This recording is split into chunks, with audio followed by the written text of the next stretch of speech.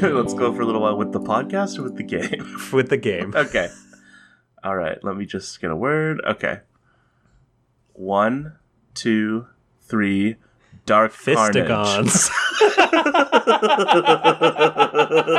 Carnage. All right. Dark Carnage and Fistigons.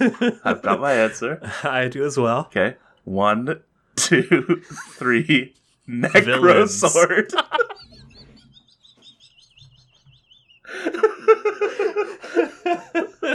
Okay, we got villains and Necrosword. Okay. All right, this is easy. 1, 2, 3. Venom. Dark Carnage. Venom's really more of an anti-hero these days.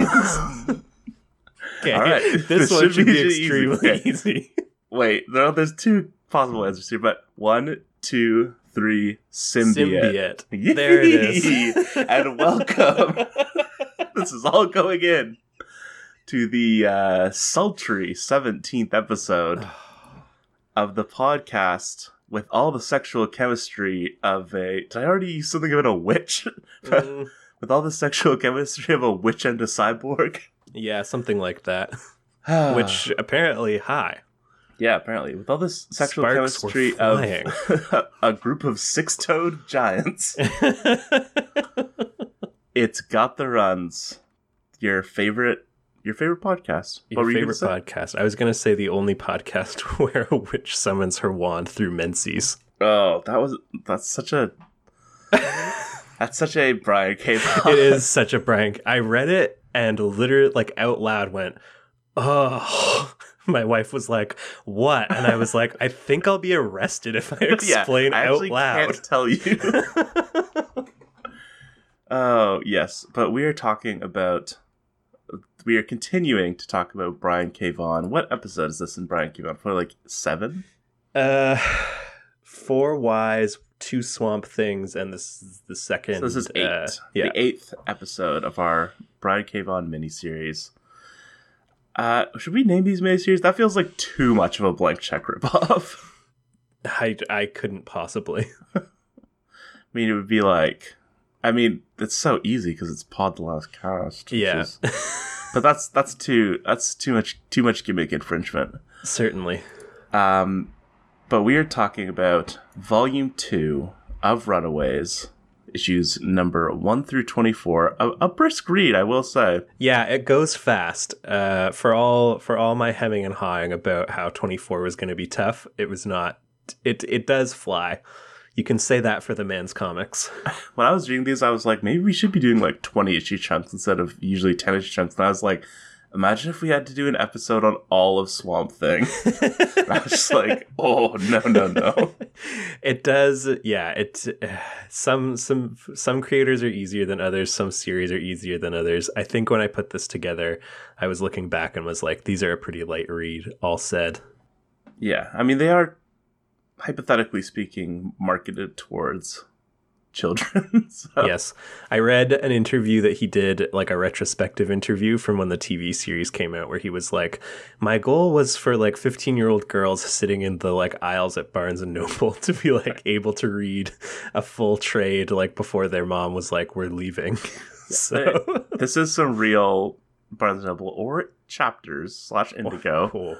core content. Last man, all right, just bless up to the pandemic. Last thing I read in an Indigo, Jason Aaron's Thor, I believe. Oh, there you have it. Oh man, I'd really have to get in the old time machine. I think I read like the first 3 chapters of the first Hunger Games, which I was too old for, but it's like we worked at a camp famously. Sure. And as a counselor, there was one summer where all the kids were like, Hunger Games. And I was like, what is this? So then at some point, like I was in a chapters, I was like, oh, this is that book all those kids were talking about, and read like 3 chapters and I was like, I'm not in this demographic anymore. Really? You're not in the demographic of just like Battle Royale, basically? Not really. Were you mad when you realized that that it was a direct lift from Battle Royale? No. I think the last time I got mad about something Battle Royale related Was when you watched Battle Royale 2? Heyo! Heyo. No, it was in Nick Spencer's run on Ant-Man where he has Cassie Lang be derisive towards her dad for thinking that she's reading Hunger Games and saying, I'm reading Battle Royale. And I was like, this is such a 30-year-old dude thing to have a 15-year-old girl say and care about. It's actually cool that I'm reading Battle Royale, is what is the argument I'm advancing. Oh, but of course, we're not talking about Battle Royale. We are talking about Runaways, continuing to be written and penciled by Brian K. Vaughan and Adrian Alphona, respectively. Yes, although some fill-ins, of course. Yep. If Cloak and Dagger are showing up in Runaways, for some reason, we know exactly who to turn to. If there's got to be a good rhyme for this. Oh wait, no, that's the previous arc, not Cloak and Dagger. Yeah, it is funny because Takeshi Miyazawa is back for a couple of issues, and then I thought he was going to stick around when I saw like next issue Cloak and Dagger, and I was like, oh, Takeshi's old chums, and then I went and it was like Alphona, and I was like, huh? Isn't this copyright infringement of some kind? Yes, but let's have a look. So basically, this starts, like we said on the last episode. It starts basically 6 months after the first volume ends. Yes. So basically, I uncovered an interview that for some reason I didn't ever see during my reading for the last one, in which Vaughn talks about this. And he basically said, like, the sales were too low. All the Tsunami books were going away. I wrote number 18 thinking it was going to be my last issue. And then between, like, submitting the script for 18 and it coming out, they got, like, the trade numbers on the first trade. And we're like, never mind. Are you doing anything for the next 24 months? So, yeah, it was, they needed to give him time to, like, do some development and Alphona needed time to get a few issues in the bank, but it came back pretty quickly. Right. Yeah, so and this makes sense, as like you always talk about like a new number one. Mm-hmm. Like this would probably be a new number one anyways, right? Yeah, definitely. I think. the type of thing that would be turned into a new number one.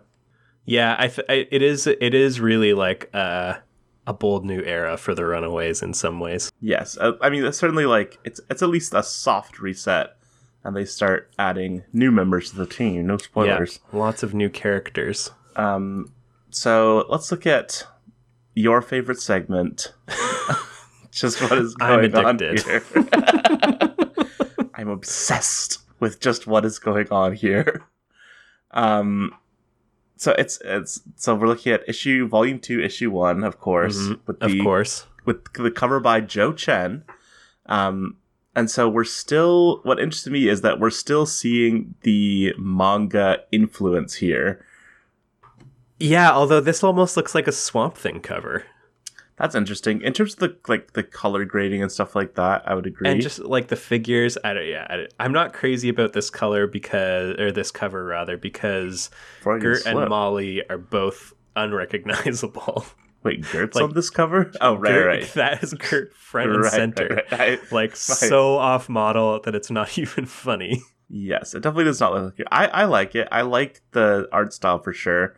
I wasn't familiar with Joe Chen, but she has she's kind of like an American, or she's Chinese originally, actually, but lives in the US and has certainly a manga-inspired style, and she's done art for like doujinshi, which are self-published manga.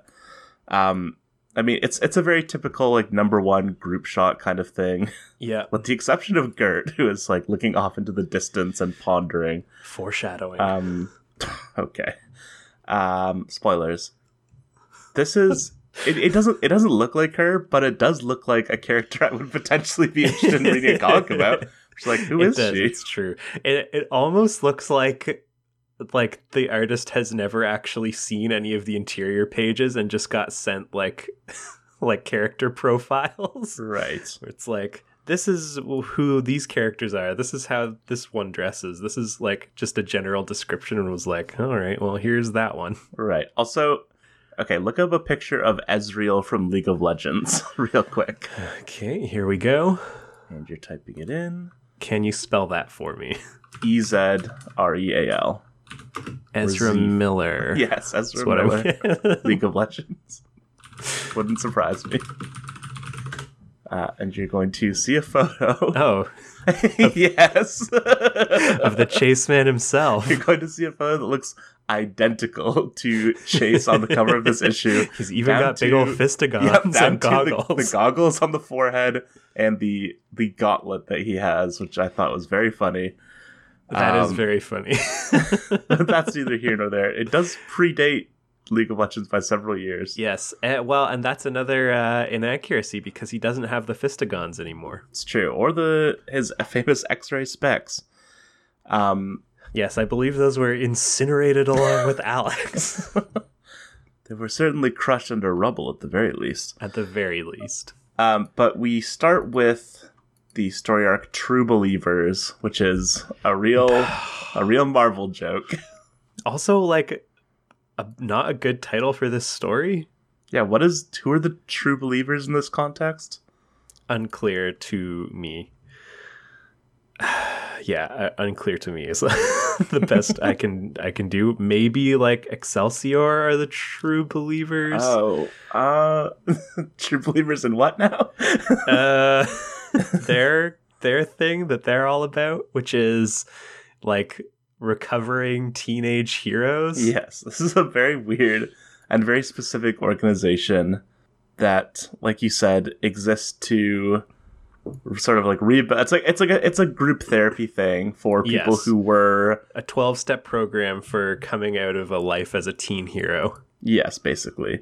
But yes, the True Believers thing, he loves injecting his little bits of Marvel related humor. Like, I think he is very happy to be in the Marvel universe and like, oh yeah, definitely. And certainly, you know, as we see later, his Team Excelsior, all that good stuff. And as we see later, there's a much, you know, it's much more integrated with the Marvel universe than it was previously. Oh, although yeah, it's, big you know, time. It's still not directly tied in very often. Although he definitely is relishing a lot more in being able to be like, and since they're in New York, let's have Spider-Man, Captain America, Wolverine, Hulk. Like, Iron just Man. Get the whole squad up in here. Yes, and there is also a Civil War Runaways / Young Avengers. There is. I believe it's written by the Young Avengers writer, which is Alan Heinman. I believe their name was... I looked at the first issue, and I believe the name was Wells, but this is good. This is good fact checking. that would be Zeb Wells. Yeah, created by Alan Heinberg. Yeah, written by Zeb Wells. Art by Stefano Caselli. Love Caselli. Wells is an interesting pick. Best known for his work on Robot Chicken. Interesting. Speaking of Excelsior, which is comprised of, and this is like another example of Brian K. Vaughan being like, well, we're in the mainline Marvel universe now, so I'm going to go absolutely ham. The roster of Excelsior is, let me see if I can find the page here where we meet everybody. Oh boy. So some of these characters, I consider myself fairly versed on like familiarity with Marvel lore. Yeah, there are several characters in this arc that I have never seen before. So the full squad is Miki Musashi, aka Turbo, Phil Urich, who was the Green Goblin but the heroic one, son of Ben Urich. Son of Ben Urich. Yeah, Chris or he might be his nephew actually. Wow, relative of Ben Urich. Chris Powell, aka Darkhawk, Julie Power, aka Lightspeed, Ricochet, who I have never heard of before and whose real name is not given. He used to be a slinger. Yeah, a slinger, which we all know what slingers are, of course. Jono Starsmore, who will actually, of course, eventually learn is Jeffrey Wilder in disguise. In a truly bizarre twist that has little impact on anything, it seems. Like, I feel like they were literally just like, wait, how does Jeffrey Wilder know all this? And the answer was he had to be. He was Jono Starsmore all along. They do seed it a little bit. They make fun of his bad accent, etc. Yes, Molly does say. I believe Vaughn wrote a Chamber like mini series. We talked last time about his like X-Men icons, like little mini runs. I'm pretty sure one of the ones he did was Chamber. Anyways, it was. These are like some real C-listers. Would it surprise you to learn that they spun off of this into their own title? I was reading about this, and I was like, I guess I can see that. Like, I mean, I guess, like, was Runaways just, like, quite popular? It was. I mean, it was popular for sure. I don't know if it was like, and now the editor of Runaways bringing you this team that, like, is kind of formed as a joke.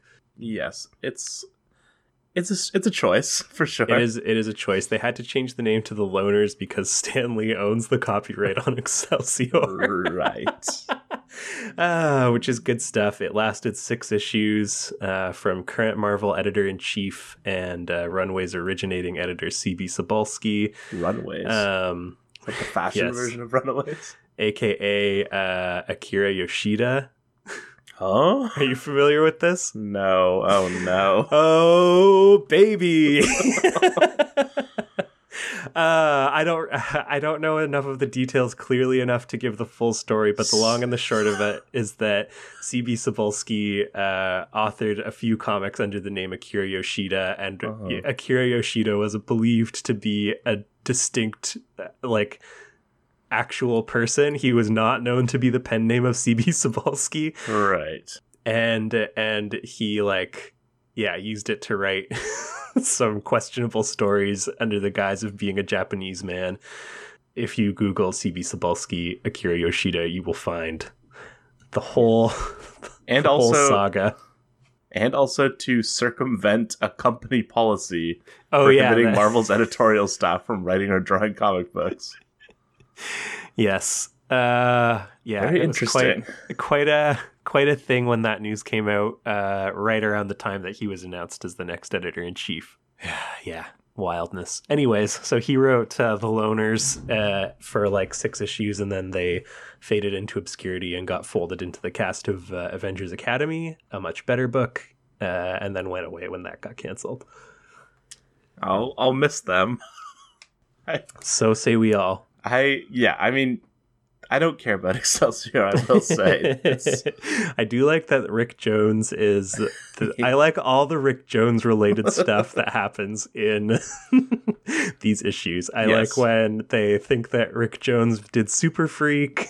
I like that several people talk about owning Rick Jones CDs. I like all the Rick Jones stuff. Yes, and they revealed that Excelsior is being bankrolled based on royalties from his book. Yes, I love a good Rick Jones pull, the Forrest Gump of the Marvel Universe. Oh, but fair.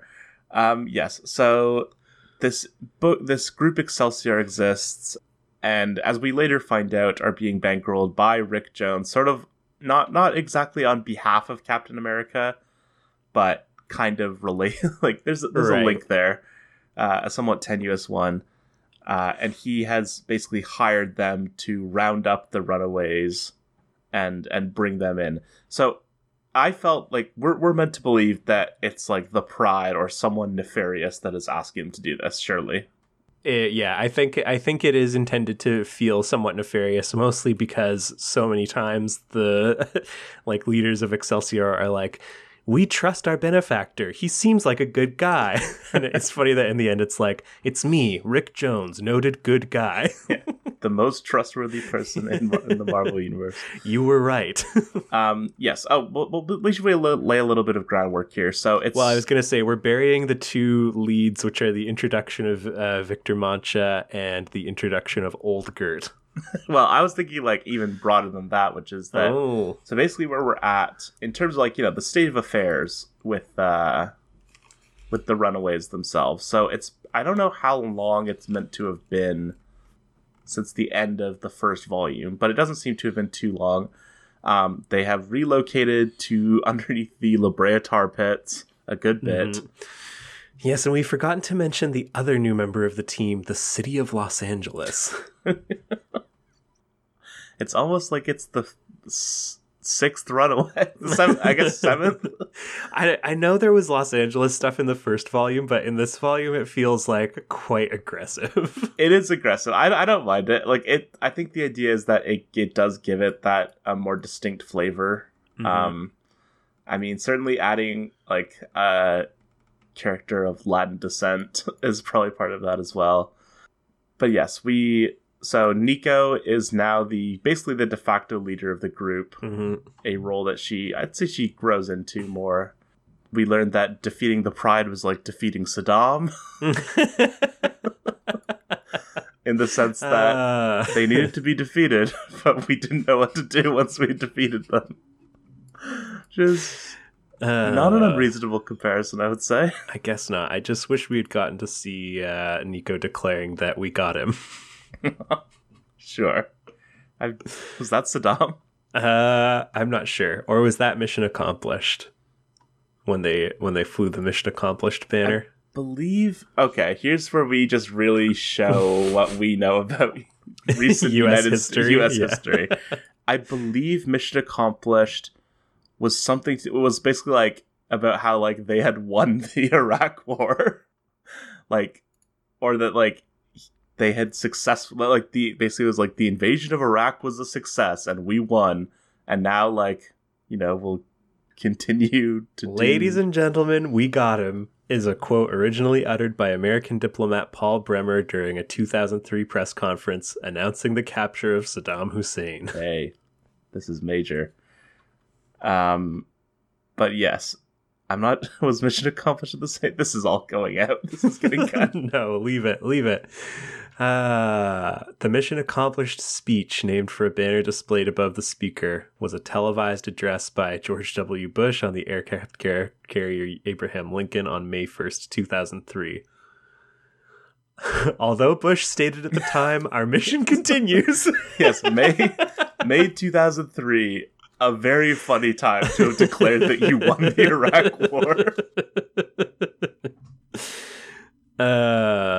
So that, I mean, the mission accomplished speech does appear to have been directly after. Okay. Oh, no. December 13th is when they captured Saddam. So they did not have Saddam. No, they did not have Saddam when they announced mission accomplished. In January 2009, Bush said that, clearly, putting mission accomplished on an aircraft carrier was a mistake.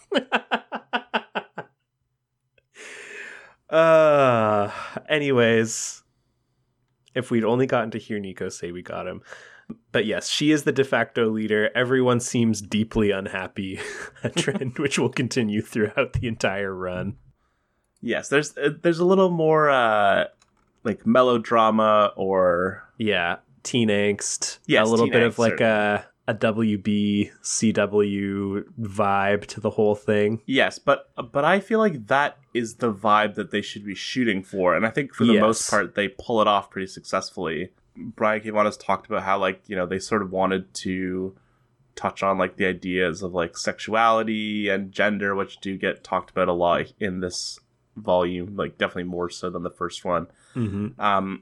Generally, I think like sort of like the banter and the like conversationality between the different characters is, I think, much improved personally. I agree, and I think it gets better as it goes on as well. Like the early issues, again, that's when we get Nico using menstruation to summon the Staff of One. That's when we get most of the dialogue that feels closer to the original run in terms of like the sort of smarminess of it and like the actually factoid dropping and all those sorts of habits of his. I think it improves a lot as it goes along. Yes, I think that Vaughn, he sort of realized that this is a book aimed at teenagers. It should be written more, like it should be pitched more towards a teenage sensibility. Now I'm curious, because like it certainly makes sense that over the course of 24 issues that he would be developing still, and like you're really getting into the meat of why at that point, I imagine. Yeah, this is what he had to say when the Runaways TV series launched, which was 2017, 10 years after the last issue came out. They ask who was Brian K. Vaughan when he created Runaways, and he says, well, I was a lot younger. I was a really naive young creator. I was desperate to make my mark and break into the world of comics. I also probably had more hang-ups about adults. I was a much more cynical young man, but I have to give the kid credit. He came up with this wacky idea I'm not sure I would have been able to come up with in this day and age. I'm both humbled by his limitations and grateful for his imagination. Which feels like very fair. Yes, humbled by your limitations and grateful for your imagination. It does feel like the correct way to think about a young creator, certainly. And I think that, like, it makes sense to read this and be like, oh yeah, this is like kind of a cynical, like slightly edgy 20-something like kid in a lot of ways still, who is still working through some of his like growing pains as a writer. Yes. And then by the time we get to the end of... Right, so I'm sort of comparing cover dates here. So March 2007 is the cover, or I don't know if it's the cover date or the real date. Classic Comics, very clear. Thank you for doing that. It's a great industry standard. But yes, March 2007 is Runaways issue 24, which is the end of Vaughn's run. And so at the same time, that's Y Last Man number 53. Yeah. So you're right, you're really in the meat of like him like putting out good stuff. And I think his like maturation as a writer definitely does show there. And I think also just the pacing of the book is a lot smarter. Like we get there's less of the overarching Pride stuff, although there's a little bit, but for the most part it's sort of kept off to the side. Mm-hmm. And we get more moments of like them interacting within the hostel, like them having conversations with each other. Molly is better. I'll give Molly her due. She's interesting. Better in these. Not a lot better. Like the Oliver Twist issue is still like, so am I supposed to buy that this girl is 12? Like, I'm not saying it's perfect, and especially like I'm excited to get to Paper Girls, which is centered around 4 12-year-old girls, and see how like his handling of girls at that age has changed. But I do think Molly improves over time. Not to a point of perfection, but a bit less cartoonish than what we saw in the original run. I do not agree.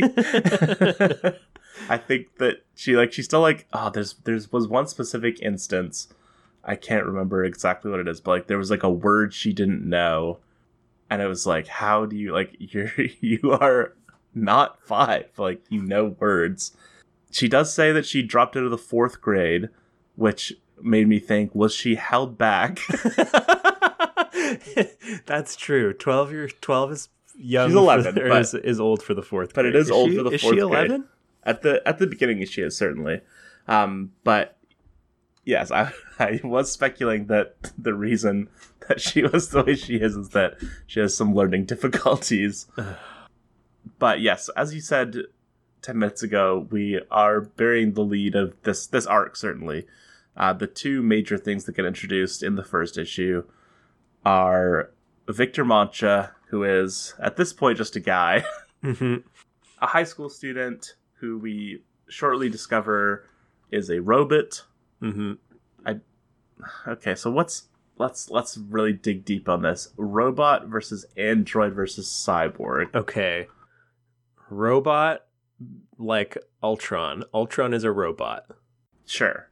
I believe Victor is an android, which is that's human, correct. Or a robot rather, designed to emulate a human. Yes, but he's also a cyborg is a human augmented with robot parts. Right, but isn't he also like made up of human DNA? Well, and here's the thing: he has sex with Nico at one point. Spoilies, which and expresses a desire to have children, which like really got me thinking about the implications. Yeah, like does he ejaculate?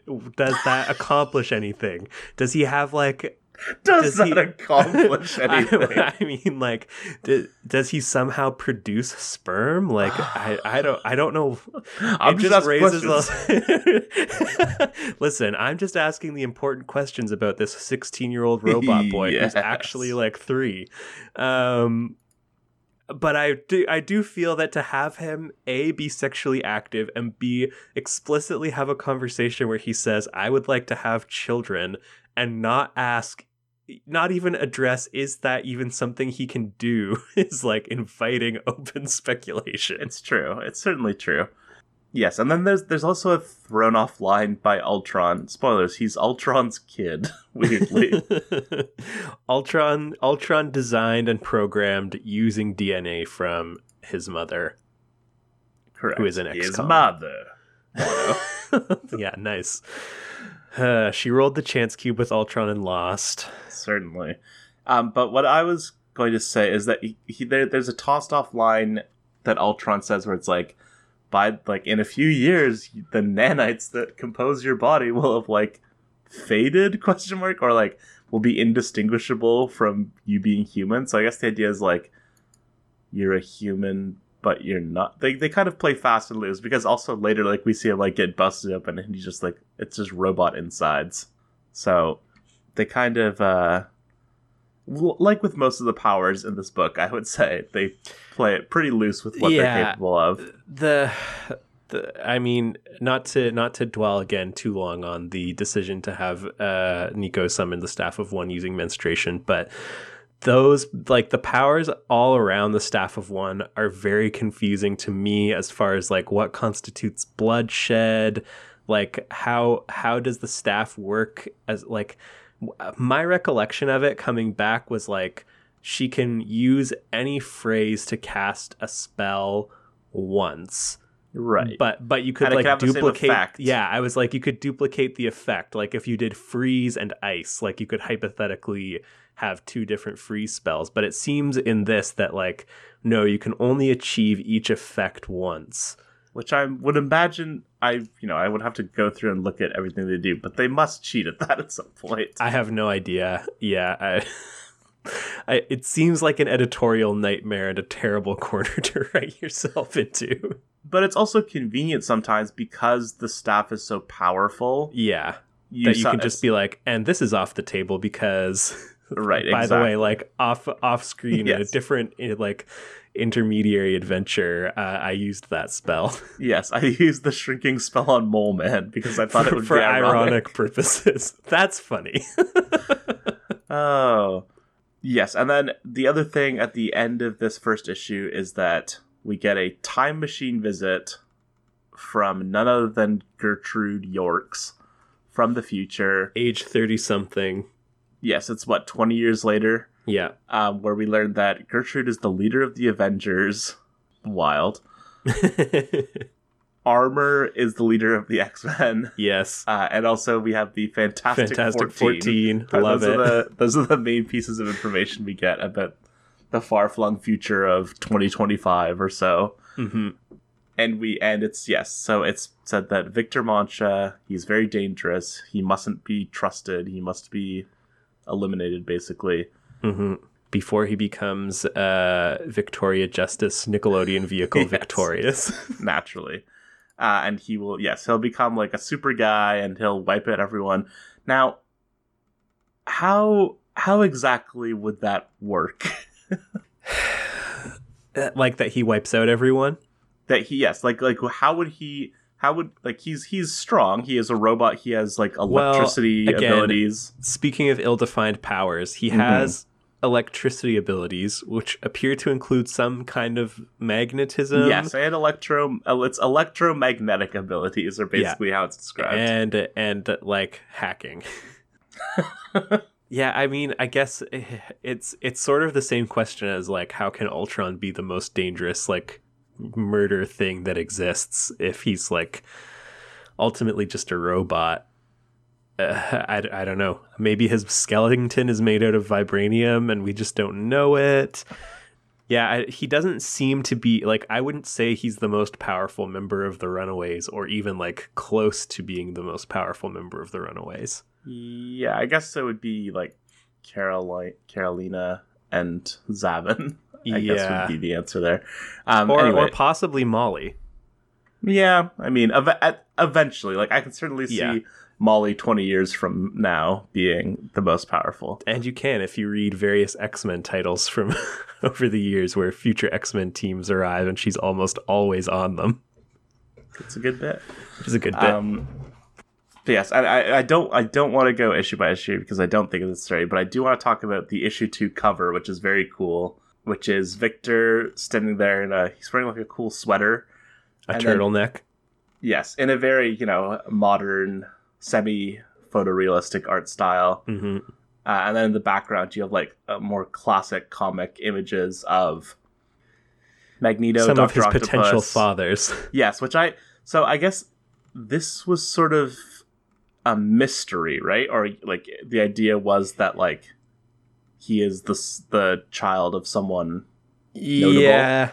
Yeah, it's like, again, it's the kind of thing where reading it like we do, it takes like half an hour to get from his introduction to learning that Ultron is his father. But when it unfolded over like 4 or 5 months in the era of like the chat message board, I'm sure it was like a huge thing of being like, who is it? Yes. I was only questioning it because like I never felt, at least like from reading the books, and obviously like there's like solicitations and other media stuff at the time that we're not as privy to, but it never felt to me like it was like he's the child of, like, he doesn't know who his father is, and his father is like one of like the 20 most notable Marvel villains. Like it always was just like his dad is someone, and I think I already knew he was a cyborg, which also confused me in terms of fatherhood in that regard. Yeah, that makes sense. But eventually, so Victor ends up coming with them after they show up to basically try and kidnap him. So their plan is basically, the future is not written in stone, a classic time travel axiom. Yes. So they decide that they're going to bring Victor on with them and either like, it's time for him to be a runaway. Yes, and basically they're like, kill him if necessary is the implication. And by implication I mean is directly stated in the last page of issue 1. A recurring, not even a joke, but a recurring reference to ripping someone's heart out. Yeah, they certainly do not have any qualms about the youths of Lethal Force. The youths of Lethal Force. The youths of Lethal Force. So true, King. And so they take Victor on, and like at this point he's sort of like half prisoner, half new member of the team. Yeah, I mean, I think by the time that like his arc, like True Believers, wraps up, he's like on the team. Like he's not going anywhere. Yes. And so then he is contacted by his apparent father, Dr. Doom. Or no, it's revealed at the end that it is Dr. Doom. At the end of issue, I think 4 or something like that. That his father is Dr. Doom, and he has lured him to some storage container where his mother is kidnapped. But then, double twist, a classic Runaways double twist. It's not Dr. Doom, it's a Doombot, but it's not a Doombot because it was made by Ultron, who is his real quote-unquote father. Speaking of a classic twist and this arc, I know we've already talked about how the patron was secretly Rick Jones all along, but with all the shots of like him on the phone, but not like it's like showing his shoes or just like the hand holding the phone. Were you also like, all right, Vaughn, are we about to go 3 for 3? Who's the mom or dad? Is it going to turn out to be the president who's like pulling the strings from behind the telephone that will get like a last page reveal of being like, because X is my son/daughter? Well, I thought it was like a member of was like one member of the Pride, or like multiple members of the Pride had somehow survived, and that was going to be like the big reveal, which it's interesting because that is what happened. It's just not Rick Jones. Right. Well, yes, that does happen at a different point. Well, even I mean, like we said, he's already alive and kicking it in disguise as Chamber. Oh, right. I constantly forget about that because it has no bearing on anything. It's like very strange that they did that. But yeah, so it's interesting to me. So, I think we've already alluded to it at least, but it's later revealed that Chamber, who is on Excelsior, is in fact Jeffrey Wilder, Alex's father, in disguise. And we'll get to the exact nature of that later.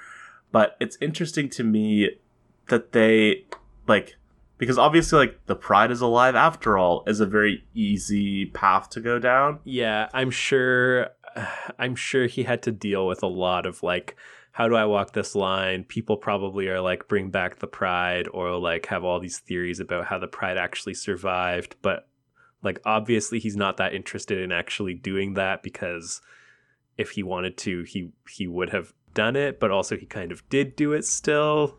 Yes, and I will say looking back on the first volume compared to this one, the Pride is holding this book back. I would argue.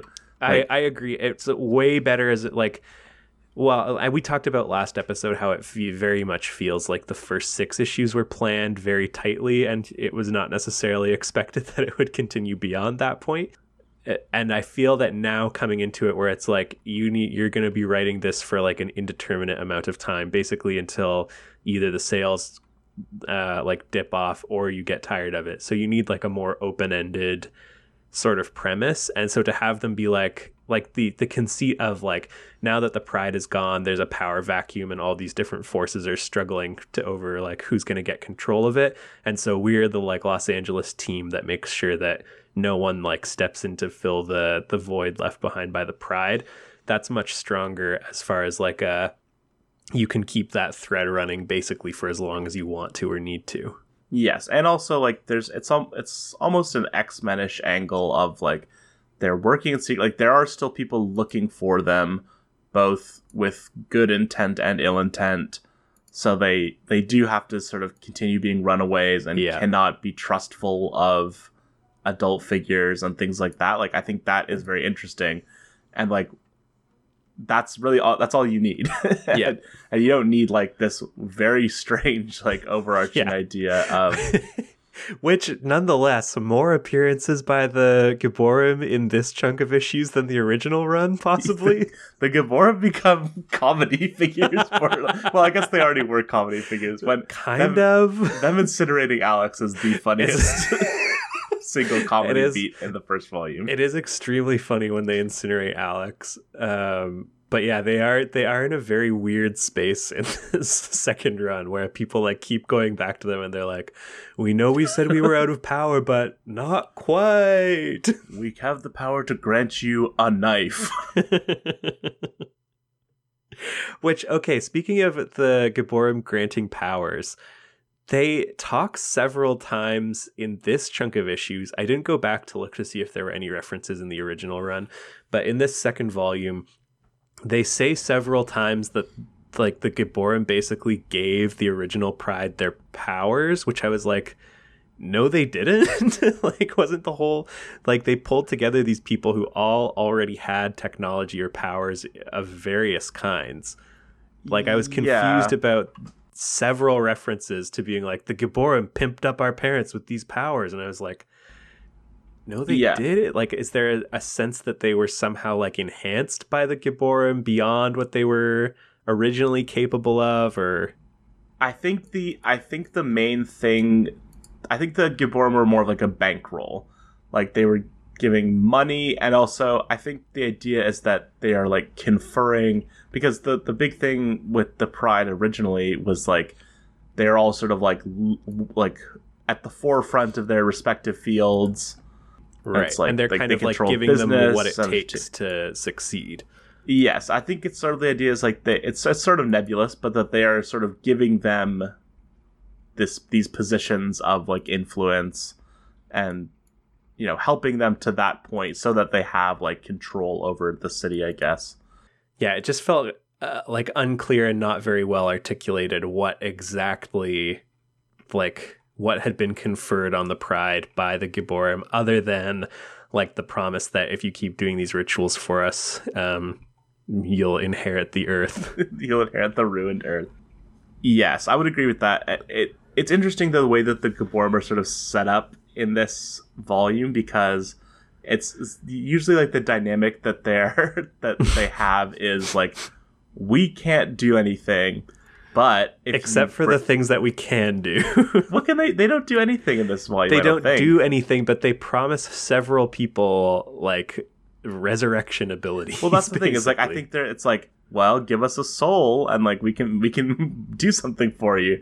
I think we so hungry. Yes, I think the idea is that they so hungry that they're like very much depleted, especially after the last like ritual failed. And that like, and you know, we see that at the end that they have like, it's like, we have 15 minutes left to live, please help us. Which is an interesting dynamic, I think, because it makes them less of like this massive overarching like cosmic level threat, and more it's like we're here, like, but also you have to come to us and like want to deal with us. We can't just like pop out and like crush you under our massive fists, because they're hungry, and as we all know, you're not you when you're hungry. Amen. And this episode Are you aware that there are comic "You're Not You When You're Hungry" Snickers ads that ran in DC Comics? There are. Where it's like, Doomsday's destroying the city. What are we going to do? I know, we'll give him this. And, oh, actually, it was just Superman. But he can be a bit of a Doomsday when he's hungry. Oh. Huh. He wasn't actually destroying the city, but it's like... That's concerning, though. You would hope that Superman's good qualities are able to endure beyond being hungry. His self-control, I would praise. Oh, but yes. Is there anything else we need to talk about with True Bleeders? Basically, they beat Ultron fairly handily with the help of Excelsior, and then Victor more or less officially joins the team, and Excelsior goes off to star in The Loners. Yes, mostly never be seen from again. Oh yes, there's so this, they do tease it. I forgot how they tease it early on. Where we see at the end of issue 6, we see Fake Chamber come home to the group of, the squad, and then, changes back into himself, and all we see is, like, from the neck down, like, a young black man saying, "Long live the Pride." And so, obviously, we're meant to take this as Alex. Yes. Which, is it's a fun tease, and it's a tease that we also get. A well that gets gone back to a few times. Yes. The death of Alex certainly looms large over the book in less tangible ways as well. But, yes, the fact that it does get teased a few times, like, oh, what if Alex really is alive? And then at the end of this whole volume, or not the end of the volume, but the end of Brian K. Vaughan's run, we get a much more explicit tease, which we can talk about at the end, I guess, since you read the last few issues. I'm not sure if it's a thread that gets picked up. No. Great. Just to quickly address the subsequent 6 issues written by Joss Whedon to close out the run. Brian K. Vaughan.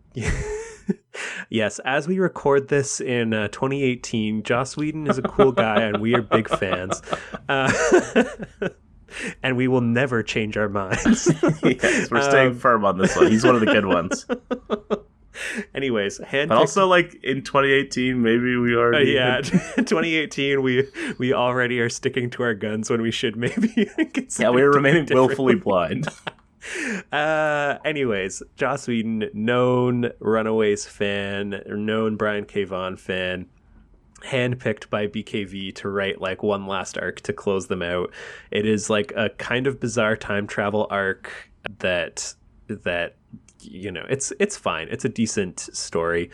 What it does not do is address any of the cliffhangers that we're left with at the end of BKV's last issue, including the Runaways about to get apprehended by Iron Man, which is never.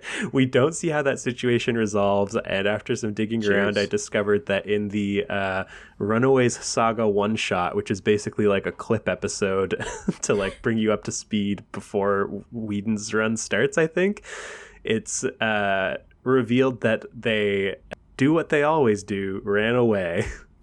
Sure. Fascinating decision. Yes. And sorry, I'm just paging through here. Yeah, and so basically, so how does the issue 30 end? Like, is it given a definitive ending of any kind? No, it's not. And because like it came back again, Terry Moore, who certainly has my respect and the respect and love of many for his work as an indie comics creator. He's like a giant in the indies world. Strangers in Paradise, Rachel Rising are some of his like classics, but he has like a weird thing in this era of Marvel where he like comes on to take over these sort of like teen books, and it's like a death knell. They get like canceled 6 issues later without fail. But yeah, the end of number 30 is basically like they return to their own time with like someone from 1907 in tow, this like plant girl named Kara. And it's not much has really happened. Like Nico and Victor, who have gotten together by the end of this run, get broken up during that one because Victor meets his like one true love in 1907. But sure. Otherwise, it's like, yeah, it's like they start their time travel in number 25 and then get back in number 30. So nothing of like significant consequence. Yeah, nothing really happens as far as like, yeah, anything that would concern sort of like the long-term future of the team, other than Nico and Victor break up and they have this new addition and then the series ends. Right. And I feel like as we saw in volume 1, like it's pretty easy to do an ending to a Runaways comic. It's just like, we're just gonna keep on freaking running. And yes. That's just like a natural wrap up. Yeah, it's pretty like, much. So true. Pretty much. And of course they are like more than, although I shouldn't say that, I was about to say they more than maybe any other team are doomed to like forever be the same age, but they just got revived around the time that the show was coming out and all got aged up to be like 20 somethings. So sure, there you have it. Great. Good for them. So let's move on to Starcross. So yes, this is the return of Takeshi Miyazawa. Is that right? Yep. I'm not saying anything wrong, am I? Well, I mean, I'm sure we're both saying it very wrong, but just default to that. But yeah, so the return of the guest artist, mm-hmm. I do definitely like the art better here, and I'm not sure. I imagine it has to be at least partially a function of the coloring. I think it is colored by Christina Strain, who's the regular colorist and also was the colorist on Spider-Man Loves Mary Jane, an underrated gem series that everyone should read. Talked about this last week. Yeah. I think, though, that she also colored his Cloak and Dagger issues. So I'm not sure whether it's just like she or together they have determined that like a slightly different approach than what she usually does, like on Adrian Alfona's work, it works better for his art, or what, because like it's different, but it's not that different, but it looks a lot better than the first guest spot that he did. Yeah, and part of me is like, did he just improve as an artist a little bit? I mean, I think that is fair, because if you compare this work to like the cover of Sentinel #1, which is only like 2 years prior, but it's like almost jaw-dropping how much better, at least like just aesthetically and in terms of like how clean it is. I think This art works a lot better. It might be a case of the inker as well. I'm not sure. Like, I know Craig Young is the inker on most of the issues throughout this run, and I think on this issue as well. I think it's pretty much all 24, more or less.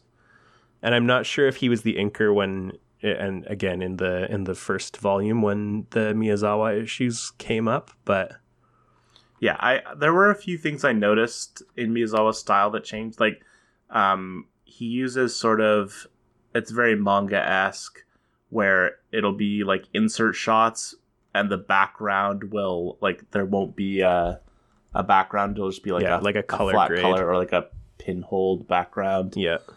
I think my main problem is I don't like how he draws Molly. Like, specifically. Yeah, I mean, I'm fine with it. I don't really notice a big difference, TBH. I don't know if it's just her eyes being far apart or something, or just like the expressions that he gives her. But like he does some wonky expressions from time to time. There's no denying it. But again, by and large, I'm a fan. She feels the most like an amateur, like how to draw manga book. Right. She came out of that kind of thing. Not that the work itself is like the work of an amateur, but it's like this is like the template that an amateur would be working from. But yes, and we get a couple of major things in the first issue of this little arc, which is not that long. It's not only 2 issues, is it? It is only 2 issues, yes. Oh, there you go. Keeping it tight. The first is that we get a sort of continuance of the Carolina Nico thing, which is implied at the end of the first volume. Oh, I see you've sent me an image in the chat here, and it appears that... It's timely and relevant. Snickers... Oh, sorry. Wonder Woman is Doomsday. Yes, my apologies. Retraction issued at this juncture. Just to bring it back to the Miyazawa for a discussion for a moment, and then we can keep breaking down this Snickers ad. So in his original guest spot in Volume 1 of Runaways, David Newbold was the inker and Brian Reber was the colorist. And I believe I have already been forthright in my preference for Christina Strain's colors over Brian Reber's in these books. I don't recall if David Newbold was the inker previously or not, but so it's a completely different inker and colorist working over Miyazawa's lines, which can make a big difference. And I think that just looking at these issues versus numbers 11 and 12 from the first volume demonstrate that pretty clearly. Yes, I would be inclined to agree. Now this Snickers ad, no, there's nothing to say about Snickers ad other than that except that it's freaking hilarious. Yes, and then it's like, this woman is really being a crank, isn't she? To the point that she turns into Doomsday. I believe they did several. There's like one with Aquaman. There's one with like the whole Justice League. But that one is the one I remember like reading monthly comics at the time that seemed to be in like every single issue. To be fair, well, what a great bit. You really aren't you when you're hungry if you think about it. You get really cranky when you're like it's very specific about it. Like it's not just the usual you're not you when you're hungry. It's you get really cranky. But like anyways, Cranky Kong himself. These 2 issues serve a kind of weird function of writing Carolina out of the book for like 10 issues. Yeah, this book is very interesting to me because the sort of editorial direction or planning of it can seem very opaque at times. Like it's not like other times it'll be like, oh, like a character is leaving a book and like this makes sense, like their arc is kind of concluded, or like they're just sort of like shuffling things around until they go do something else. But I feel like the way that this is plotted is sometimes a little bit like, and it's not bad by any means, it's just like it makes me curious why they chose to do certain things when they did. Yeah, I am a little confused by the decision to take Carolina out of action for like a significant chunk of this run. And it's like, this is issue 7, so like we've sort of moved past the initial 6. Yeah. But I don't like, why remove her? Is it just to give her like more of a character? Because I think she does like get more of a character over the course of like her time away for the most part. Kind of, but we only see her like once, and it's just like it's a weird decision to make because it does feel like by and large this run, like this second volume, has more space to develop the characters a bit. Mm-hmm. So it's weird to be like, all right, we're going to take Carolina like off the board completely and then have her come back character. And have like all of her development have happened like off page. Yeah, she's just going to come back and like kind of be a new character. Yeah, I mean, like part of me is like, was it like an editorial hand down that like there were too many women in the group? But like that doesn't seem true because there were like no, yeah, there were I always don't, mostly women, and it just seems like I don't know, like the whole reason the book is popular is because it's like doing weird things that the editorial staff probably would never have like asked for. Yes, it feels very unfocus grouped. Although that is like the like classic way to ruin something that was good before it got big, is that it gets big and then all of a sudden the people who are like answerable for whether or not it's profitable have a vested interest and are like, what if there's too many chicks in this thing? If we thought about adding more guys. But yes, the short long and the short of this arc is that Karolina's fiance Zavin the Skrull arrives because her home planet and the Skrulls have been at war, and Karolina's parents promised her to Zavin's parents like before she was born, or like very early on in her childhood. And it was like a funny trick, and they said gotcha. Basically, yes. There's an insane joke where Karolina says, "Get away from me, you freak," and he says, "You freak is my uncle, yeah. Karolina. My name is Zavin." You freak, EWE''FAREEK. And doing like a very manga-ish, like exaggerated pose. Like I did laugh at that. I laughed at it, certainly. Like, you freak. Yes, I also like the pose is very funny because I can't imagine it like in an anime, like the way he would say it. Like it's like very declarative and like self-important to a certain extent. It's a good bit. It is a good bit. I like Zavin as a character, although again, like as far as page time, it's pretty limited. Yes, but I like him a lot as well. Shall we talk about the weirdness of Zavin as he relates to his romance with Karolina? Yeah, it's sure.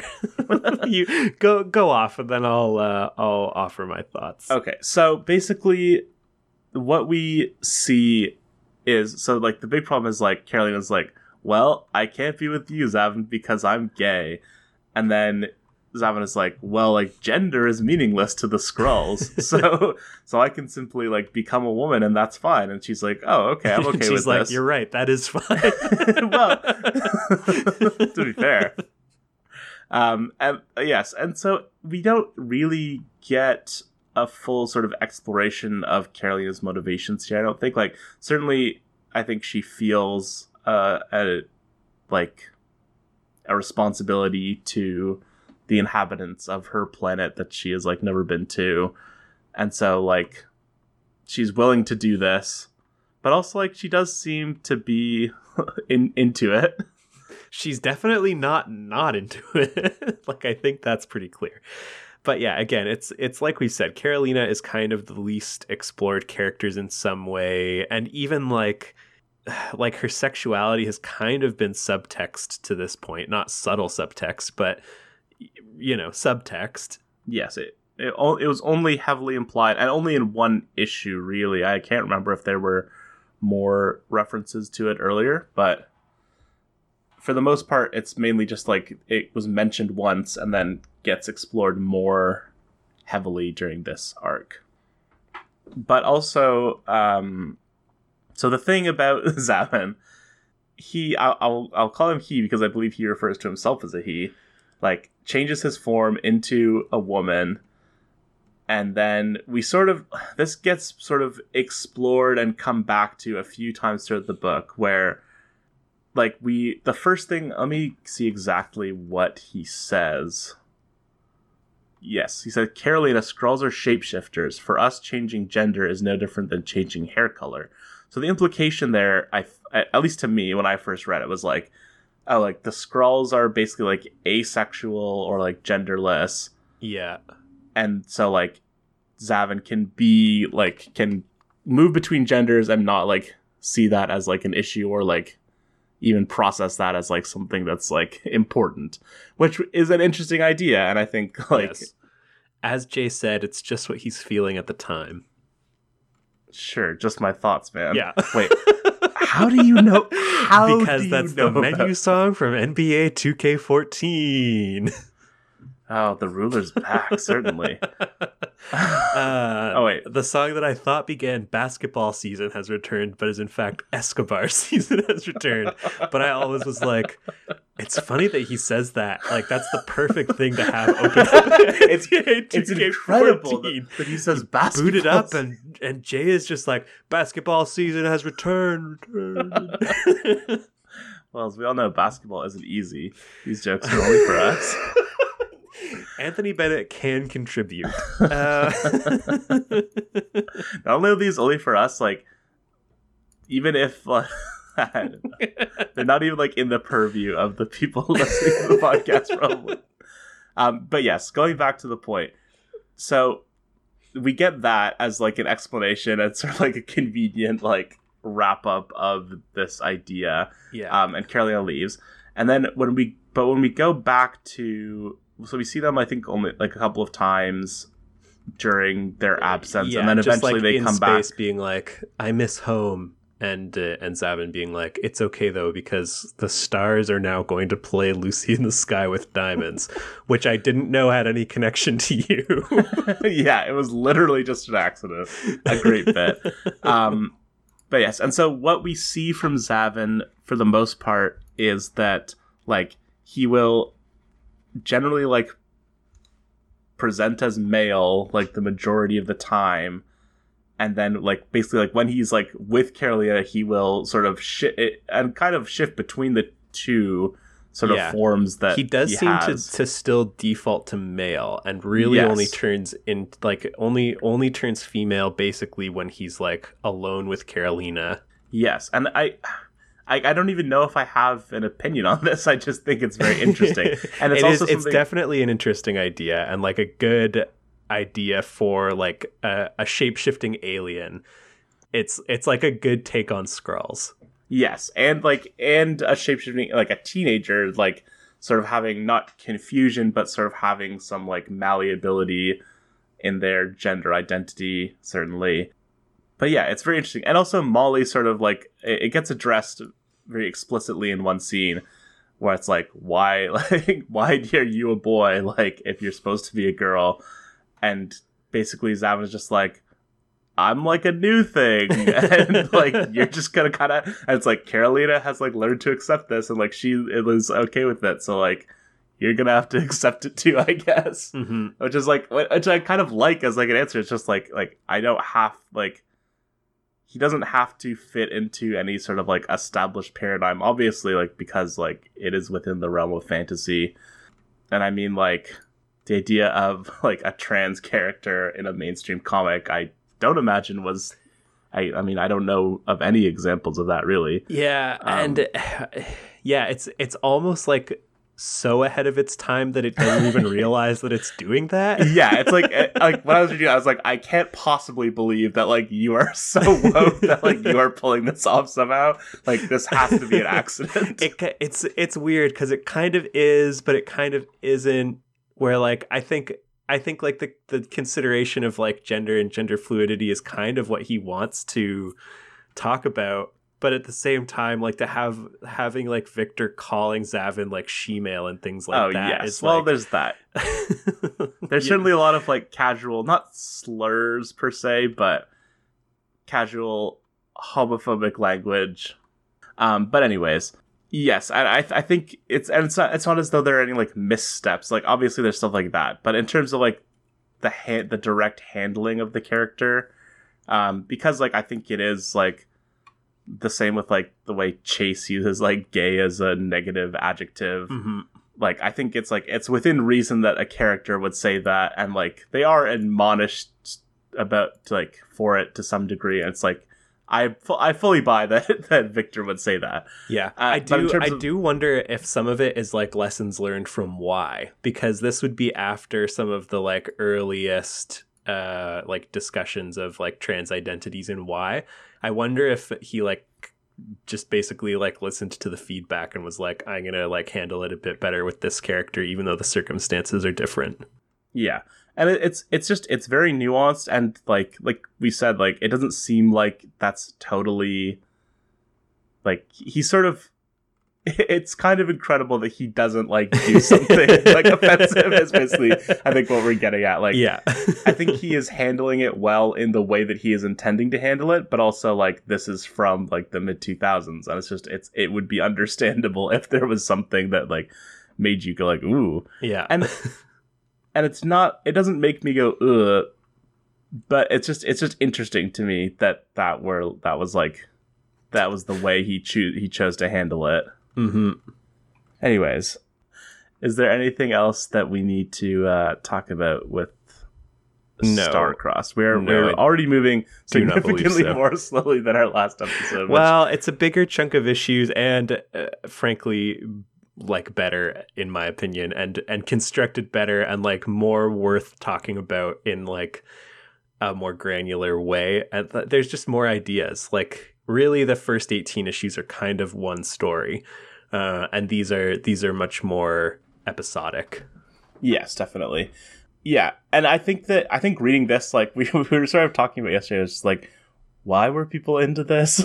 Or not yesterday, but last week. Yeah, like sort of the like, I don't quite get like what the hype is, but now I can understand, like if you're reading this, even though I didn't, even though I was not reading this at the time and like was into it based solely on the strength of the first volume, this feels more like what the promise of the book could be, and it does feel like I think a lot of his work, it does feel like a TV show in a lot of ways. Yeah. And yeah, and like so at the start of this this next arc, this is the Cloak and Dagger story. Yes, East Coast, West Coast is the title of it. Of course it is. I was just about to complain about all of the like New York versus LA stuff in it. It's funny. I like it. It's fine. It's fine. It's true. There's the one part that really got me is when Gert is basically like, New York sucks and I don't get why anyone would like it. And Victor's like, maybe it's because you're not special here. And he's like looking over at 3 other teenage girls who all have like dyed purple hair and glasses and like weird hats. Me, a good bit. Is this, speaking of weird hats, like the fashion throughout, we haven't really talked about it all, but what a mid-aughts book by and large. Yes, I mean, I'm looking at a issue right now where Chase is wearing like, it seems like dark jeans, suspenders, and then a green long-sleeved shirt over a blue button-up. And Victor is wearing like a camo hat and like a baseball tee with a pocket. Like, there are some looks. They're serving. They are undeniably serving. There are some looks throughout the books. Is all I have to say. Oh, sorry. There's something very important I forgot to add, which is that Chase's green shirt says, "I do my own stunts." Oh, perfect. Anyways, as I once described it in a tweet, sorry I couldn't hear you over the sound of how epic I am. I am Googling because I am wondering to myself if there's any chance that this storyline was influenced by like the Ray Rice elevator footage. What? Isn't it? Okay, first of all, let me help you out. No. Oh, 2014. Yeah, so yeah. That's a firm no.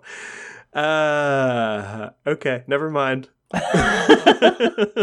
It just feels kind of ripped from the headlines where it was like, sorry, this black man like beat his white partner. What you were talking about? So the plot of these like general issues is there appears to be like grainy footage of Cloak assaulting Dagger, and he maintains that like it wasn't him, he wasn't even there, when it happened, and he brings in the Runaways to help clear his name. And I was like, there's just something that feels very like Law and Order about this, as far as like it seems like something must have happened that was like, oh, this gives me an idea. Yeah, I mean, also, first of all, it'd be wild if it was like ripped from the headlines, but the twist on it was like, what if Ray Rice was innocent?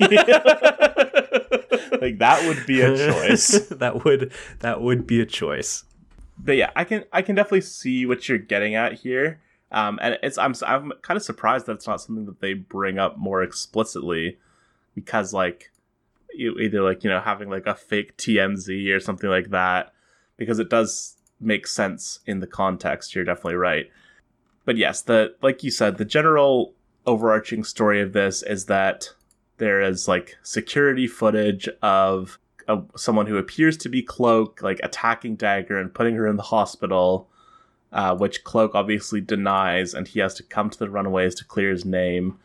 And this pair of this is several issues, but this arc is where we start to introduce a lot of mainstream Marvel heroes into this book. Yes, I mean the fact, going to New York gives them a chance to really go absolutely hog wild with the cameos.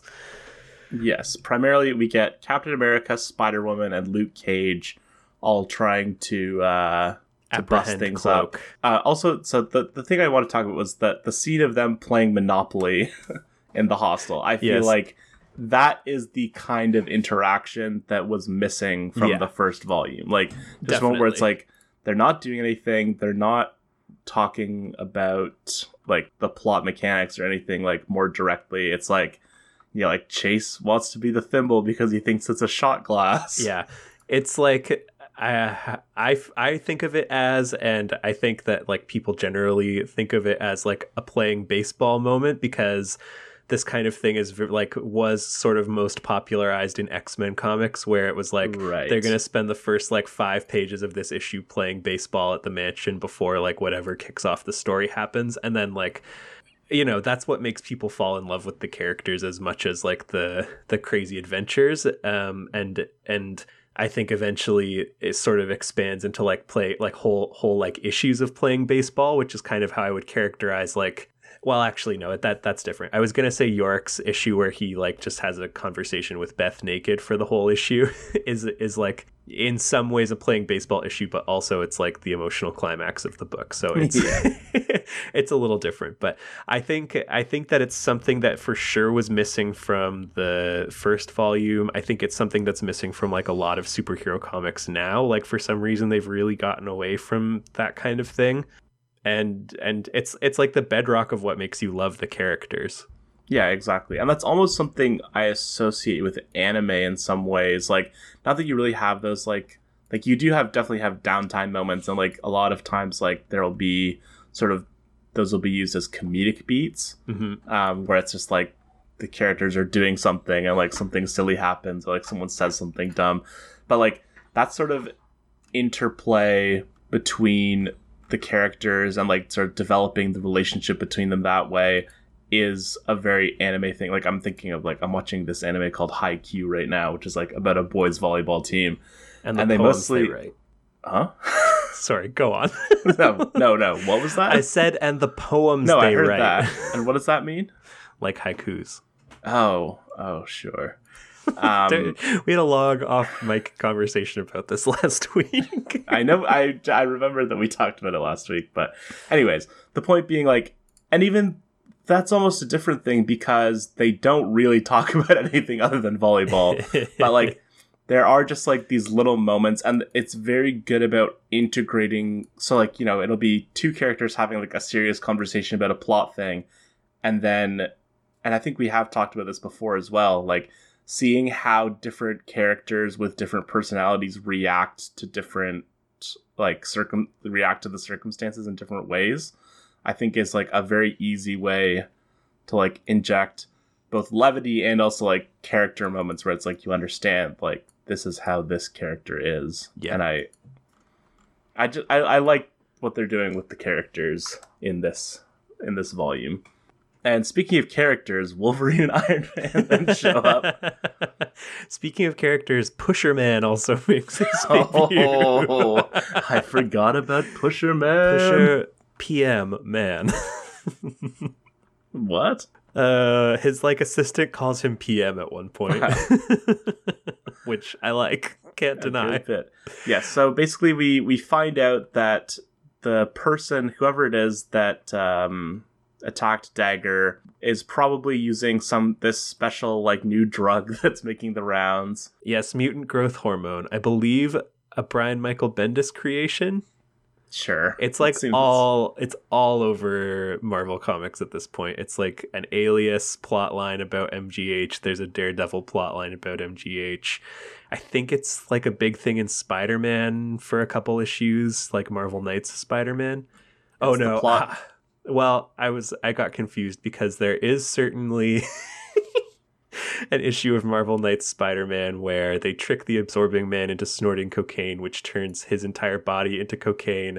Then they use a fan to blow him apart, collect him up in dime bags, and sell him. What happens, you ask? He is excreted as waste from all the users and reconstitutes himself in the sewers of New York. Of course, like one does.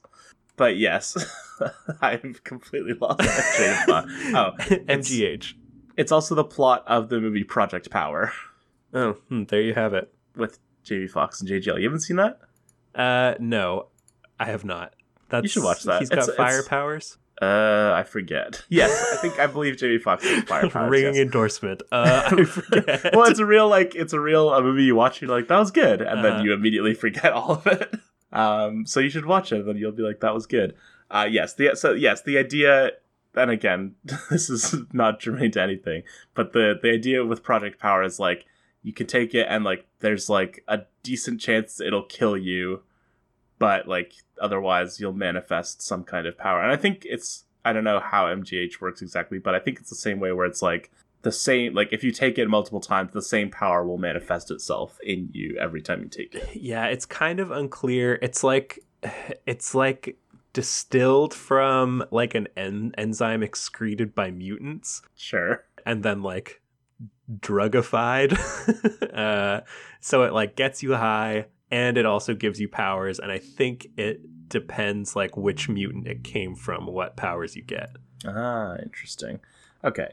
The fandom Marvel page tells me that some sources include Dazzler, Necra Sinclair, the Owl, Spider-Woman, Whirlwind, and, for his own use, Magneto. Doing the old self-harvest. Oh, wild. So, yes, they then... Also, Spider-Man shows up. So many people show up in this arc. It's chill. Also in this arc, Chase reveals that he beat a carjacker to death and dumped his body in a landfill. What an insanely dark turn. Yes, and which later gets walked back also, I will say. Does it? It does. I didn't notice. So let's talk about Pusher Man. I'm seeing if I can find a full page splash shot of Pusher Man so I can see exactly what he's wearing. I believe he has a big PM belt, if I'm not mistaken. He has a large PM belt buckle. He is wearing a purple hat with a green feather in it. Mm-hmm. He has big glasses. He's very early aughts conception of a pimp. Yes. He has a right down the middle goatee. He has fur-lined cape with a thing going across the front. He has a red rose on his lapel. A Victorian suit on underneath with a cravat. Yeah, he has a 4-piece suit underneath and then purple pants. And did you already mention that he's wearing some prototype fistigons? Yes, he's also wearing some fists. So, yes, and he is the guy. He lives in a dimensional hallway. Yeah. He's a big fan of the Pride. Yes, well, as he puts it, that's off the chain, yo. I'm a huge fan of your folks. Mm-hmm. Just some authentic Pusherman dialogue. Well, I mean, he's also wearing red platform shoes. Undeniably. But yes, and so this is it's a sort of common thing that gets used a few times in the rest of this book where it's they represent themselves as like working for the Pride or like being the new Pride and using that to sort of like sell their bona fides to villains in order to like get things out of them. And it works. And it does work. Let me just have a look here. I got mad respect for your fam, but no uppity boy starts talking trash on my turf without getting the back of a pimp hand. And Pimp he's hand, of course capital referring P, capital H, and he's referring to his fisticons. which he has rebranded as pimp hands. Oh, what a figure. The story is And also just, eventually like, he walks away and like is never seen again. yeah. He says like he says something to the effect of like, I think this is the start of a beautiful friendship, and is never heard from again. That is exactly correct. I mean, we'll talk about the provost shortly. A truly insane character. We will, yes. This story wraps up. It was the orderly who's taking care of Dagger at the hospital, who like beat her up to get closer to her, / has like some compulsion and is like, you made me do it. Yes, which is also like, it's a weird it's a very TV-ish plot, is what I will say. Yeah, again, kind of like Law and Order-y. Yeah. And like almost like I watched Manhunter last night, which is like a like Hannibal or it's in the Hannibal verse. Yeah, the Hannibal. And that's sort of like what it feels like, where it's like it was this guy. Yeah. Did I send you that Mickey Rourke tweet about Law and Order SVU? No. You work on that. He discovered Law and Order SVU. It's an Instagram thing where he tweets or he like posted a poster for Law and Order SVU and then wrote like a lengthy praise for Law and Order SVU, where he says things like, no actors working in film today can hold Mariska's jockstrap, credits football for Chris Maloney's physicality and like how that contributes to the performance. I think he says BD Wong is sexy ? He like heaps praise on the entire cast basically, and then wraps it up being like, way better than this Marvel crap. Sure, Mick. It's quite something. He also mentions several times that he works out in his living room. It's I have the full text here. Oh, Ray Winstone comments, great show, Mickey, well said. I'll just breeze through this. I heard this show has been on for 20 years. I never knew anything about it before until the lockdown, since I have all my gym equipment in my living room 6 months ago while I've been doing all my training at home, isolating. I click on this show just by accident and curiosity, and I have to say I've never seen such terrific acting ever on television. Each show that I've seen, I've probably seen 1,000 of them by now. The producing is terrific, the direction is top class, and most of all, I'm really impressed with this ensemble of highly talented actors. Mariska Hargitay. Very few, if any, actresses in films these days that can hold her jockstrap, as you say. I also took notice to the classy and highly talented, intense Stephanie March, as well as BD Wong. But he was most surprised, tremendously impressed with the charisma, the attitude, and swag and sincerity that Ice-T brings to his role. Of course. So, shoutouts to you, Mick. Shoutouts to you, Mick. So, a couple of things that happen. Gerda and Victor get sushi with Spider-Man, but one major thing that happens is that Nico kisses Chase. Yes. Because that's like kind of her thing. Yeah. That is kind of her thing. Which she also acknowledges as well. And he's just like, buh? And she's like, oops. And she's like, I won't, or like, if you don't tell Gert about this, I won't tell her about how you beat a carjacker to death and buried his body in a landfill. Yes. Again, that was a crazy turn to introduce. Yes. It's something that Chase says as like a form of boasting to Pusher Man. Yes. He's like, I don't need any fistigons. I'll beat you to death with my bare hands, just like I did this guy. And then Nico is like, that was like a lie, right? And he's like, I raised my eyebrow meaningfully for the listeners at home. Yes. And now I'm questioning myself, because I feel like there's a late issue where like someone's like, didn't you kill a guy? And he says something to the effect of, he's talking about like his dad beating him, and he was like, he sort of like made up stories in his head to like justify why his dad was beating him. And He does talk about that, I recall. And so I thought that the implication there was like that this story was made up and he had sort of like internalized it because of his abuse. That could be because he's planning to sacrifice himself to the Gibborim because he's like, actually, I'm innocent. And Nico's like, didn't you tell me a story about how you murdered a guy? So, and then also like Wolverine, Captain America, and Iron Man show up at the church where like Cloak's friend lives to try and take Molly away. And then they sort of like fight off. Molly fights off Wolverine. There's a sort of oblique reference to M-Day where Wolverine says like, so wait, and I was reading about M-Day earlier. Is it true that like almost no like major X-Men got depowered? Yeah, pretty much. I think there was a list at one point that had a bunch of people, but yeah, it affected like basically no mutants who were currently starring in an X-Men book at that time were affected. Yeah, because I was just reading something about it, and I was like, yeah, like Blob, one of the longest tenured character to get depowered. And I was like, what? Because I thought the whole thing was like that, like this was the real deal, and like, well, Blob did debut in like powers. A very early issue, so that's not terribly surprising. But also, yeah, that like you couldn't even like throw a side character on like the main X-Men team in there. But that's just me. I'm just looking to see if there is a comprehensive list here anywhere. Oh, okay, the U.S. government estimated 198 mutants catalog, but acknowledged that there were a few thousands, around 300,000 individual. What? I don't understand what I'm reading here. So the 198 was not like a hard number, right? But a general approximation, and yeah, it didn't, as far as I can recall, affect anyone who was like actively starring in an X-Men book at the time. That is very strange and pretty weak. Very, very convenient for all of them. Yes. Oh, I'm wrong. Richter lost his powers over in X Factor. Not Richter.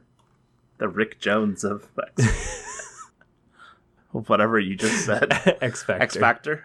There's so many. Nice. Excelsior. Anyways, so yes, this thing ends. There's a brief sort of, again, there's a tease to not Alex. Mm-hmm. And like even the way that like the unseen like hands and like arms are drawn, like, yeah, if you kind of actually, scrawny. Yes, exactly. Like if you actually like put Jeffrey Wilder's head on like that body, everyone would just be like, "What?" But yes, so we move into Dead Ringers, a truly bizarre one-off. Yeah, to the point that I assumed that this character was previously established. I do not believe that that's the case. This is his only appearance. I checked, which is insane. So Molly, it's like they're the LA River or the aqueducts, and then she gets like washed into the sewers basically, yes, and stumbles across the School of Seven Bells, which is the Seven Bells hanging off of the training dummy that they use to practice pickpocketing. He is like a Fagin type character who abducts children, forces them to become pickpockets under the threat that they will be turned into stone if they don't. Yes, please hold on. He is a magician, and he fits all of his. Yes. How else would he turn them to stone? He's got those like collars that I thought he was like a tech guy that they think is a magician, and his like wand is like a remote. Oh, I don't think so. He enrolled in the black arts, is what he said. Oh, he has like enrolled in the black arts. He gave up his tenure and enrolled in the black arts. That's what he says. Oh. Yeah. He has like a whip thing and a wand, and he fits all of his charges with collars, which he warns will turn you into stone.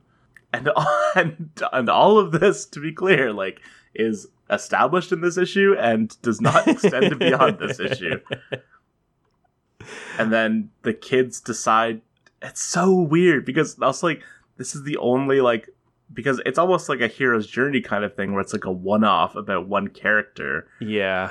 But then, like, this never happens for any of the other characters, and it's so strange that this is, like, the one where it's like, this story must be told. Yeah, it is. It is a weird decision to include. I'm trying to page through and find a joke that I seem to recall is in this issue that is deeply suspect. Is it where he says, "Where the deuce is my wand"? Like Stewie Griffin. It is not where he says, "Where the deuce is my wand." It is a joke about the wand, though, where it's like Molly is about to make a comment to the effect of like, "Is that a wand in your pocket?" and gets cut off. Anyway, so they eventually turn on the provost. They basically like just beat him up and then steal his wand. Yes, and then they break the wand, and then he turns into stone. Is how it ends. Yes, for some reason. Yes, and I do like the ending where, so Molly is like now that all of you guys, her fellow pickpockets are free, you guys can join our team, and like we live underground in the La Brea tar pits, and everyone's like, we'd much rather go home to our families. And she's just like, oh yeah, which I do like as a moment. Yeah.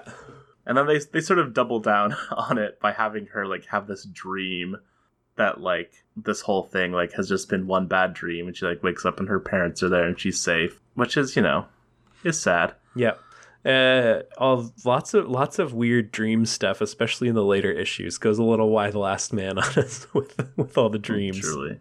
Is there anything? Did you find your provost joke? I'm not sure if it was a joke. She says something about how, like, Nico says that most people are magic, but they need a tool to bring it out. That's probably why the teacher keeps that little wand in his, and then she gets cut off. And I'm like, is this somehow a joke? Or like, I don't know. I think that qualifies.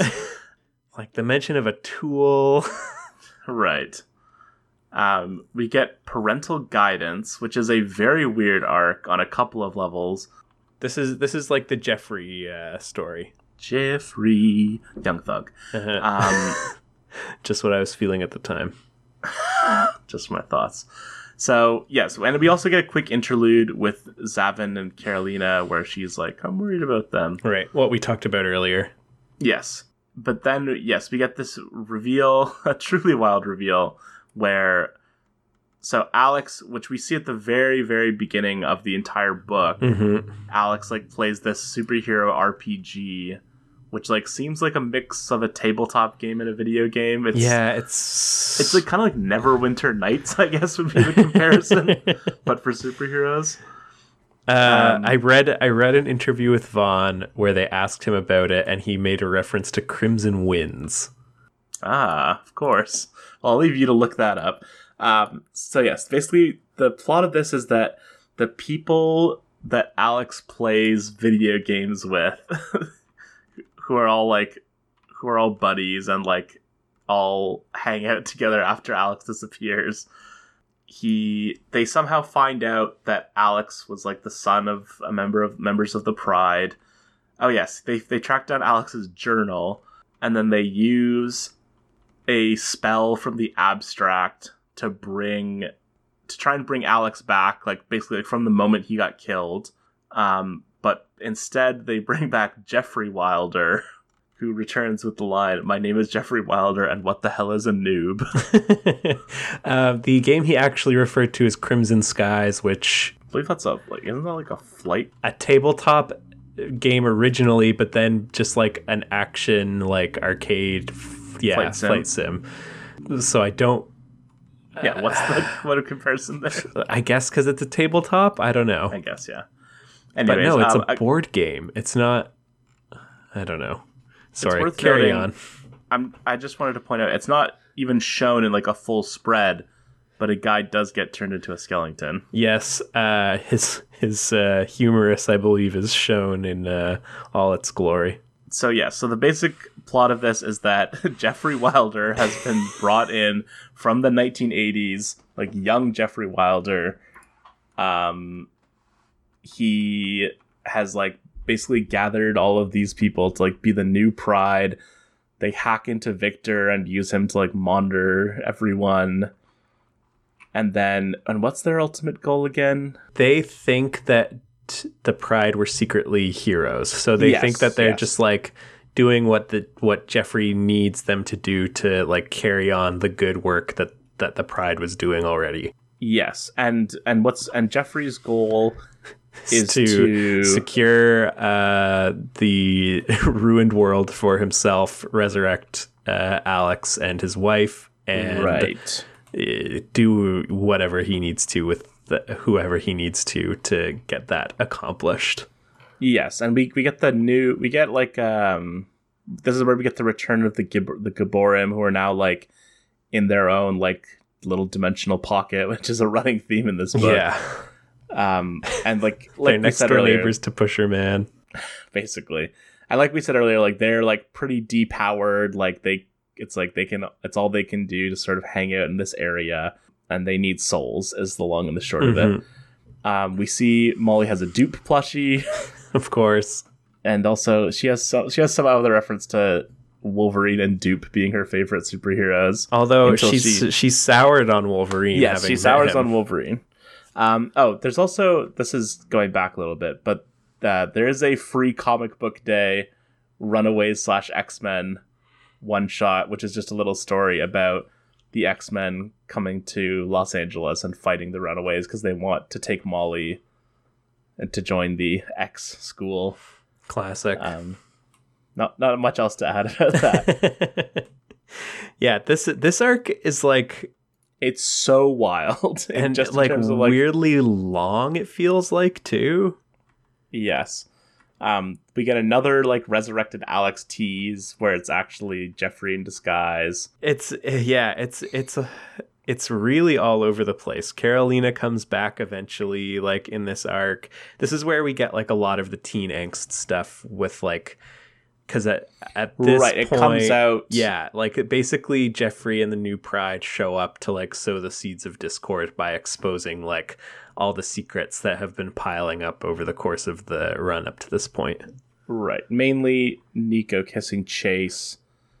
We didn't even mention earlier on that Gert and Chase are like a full-time couple throughout this whole run. Yes. And which is not the most believable couple, but you know, gotten together after Gert gave him mouth to mouth. Yes, classic exactly. maneuver. Also, isn't she like 14? Unclear. I think she's like 1 or 2 years younger than he is for sure. He's the oldest. And then he turns 18 like towards the end of this run. Yes, after Gert's dead, so it's fine. Oh, I mean, spoilies. Yes, spoilies. But that is the long and the short of what matters in this arc, other than Carolina and Zavin returning and sort of becoming members of the group, rejoining the team.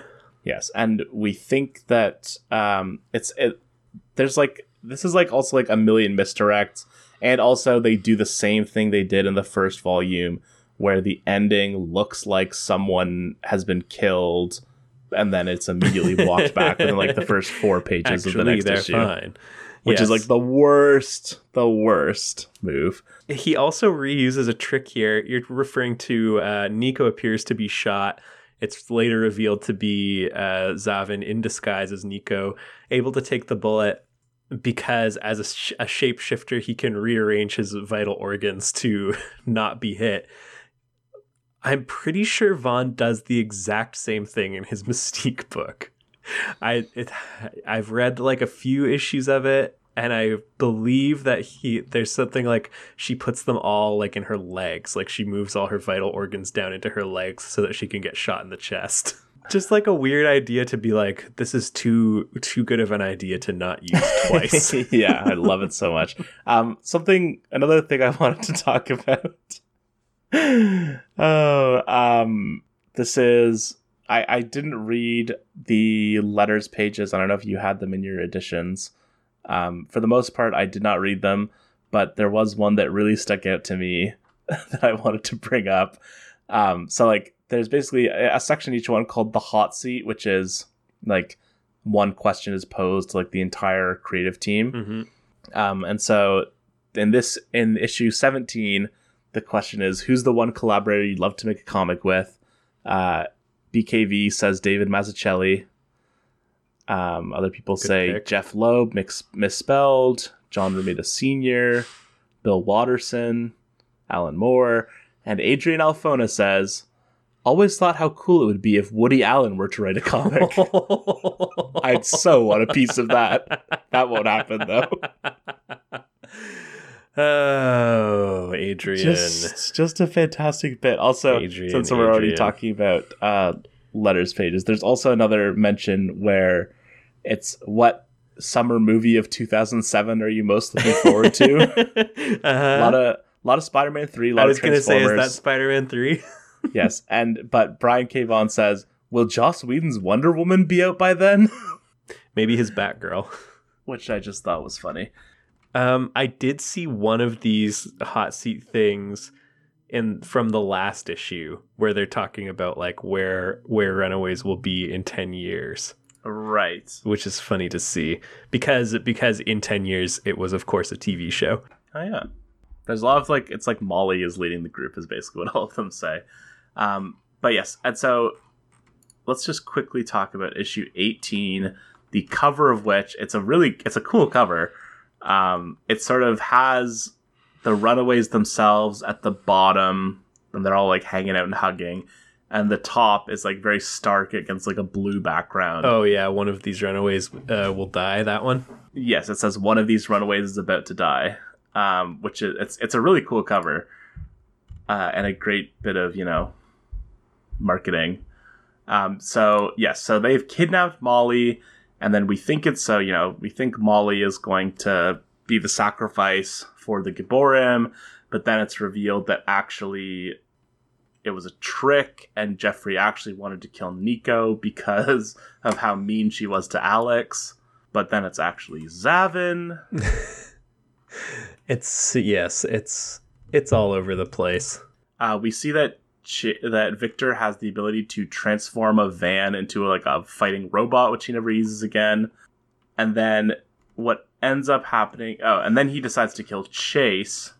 And then and then Gert shows up to stop Jeffrey, and he throws the knife into Gert and kills her. Yes.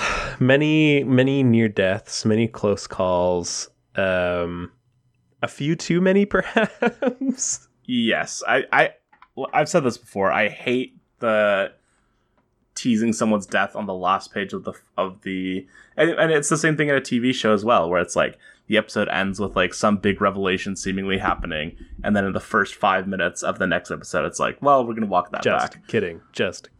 It's a big season finale thing as well. Yes. And it's like I understand because but it's also like the point of doing that is so it's like. We can have this big twist, but actually everything is still with the status quo. But then in the next issue, a character does still die in like a fairly permanent fashion, is my understanding. Yeah, she doesn't come back until the like recent 2017 run. Right.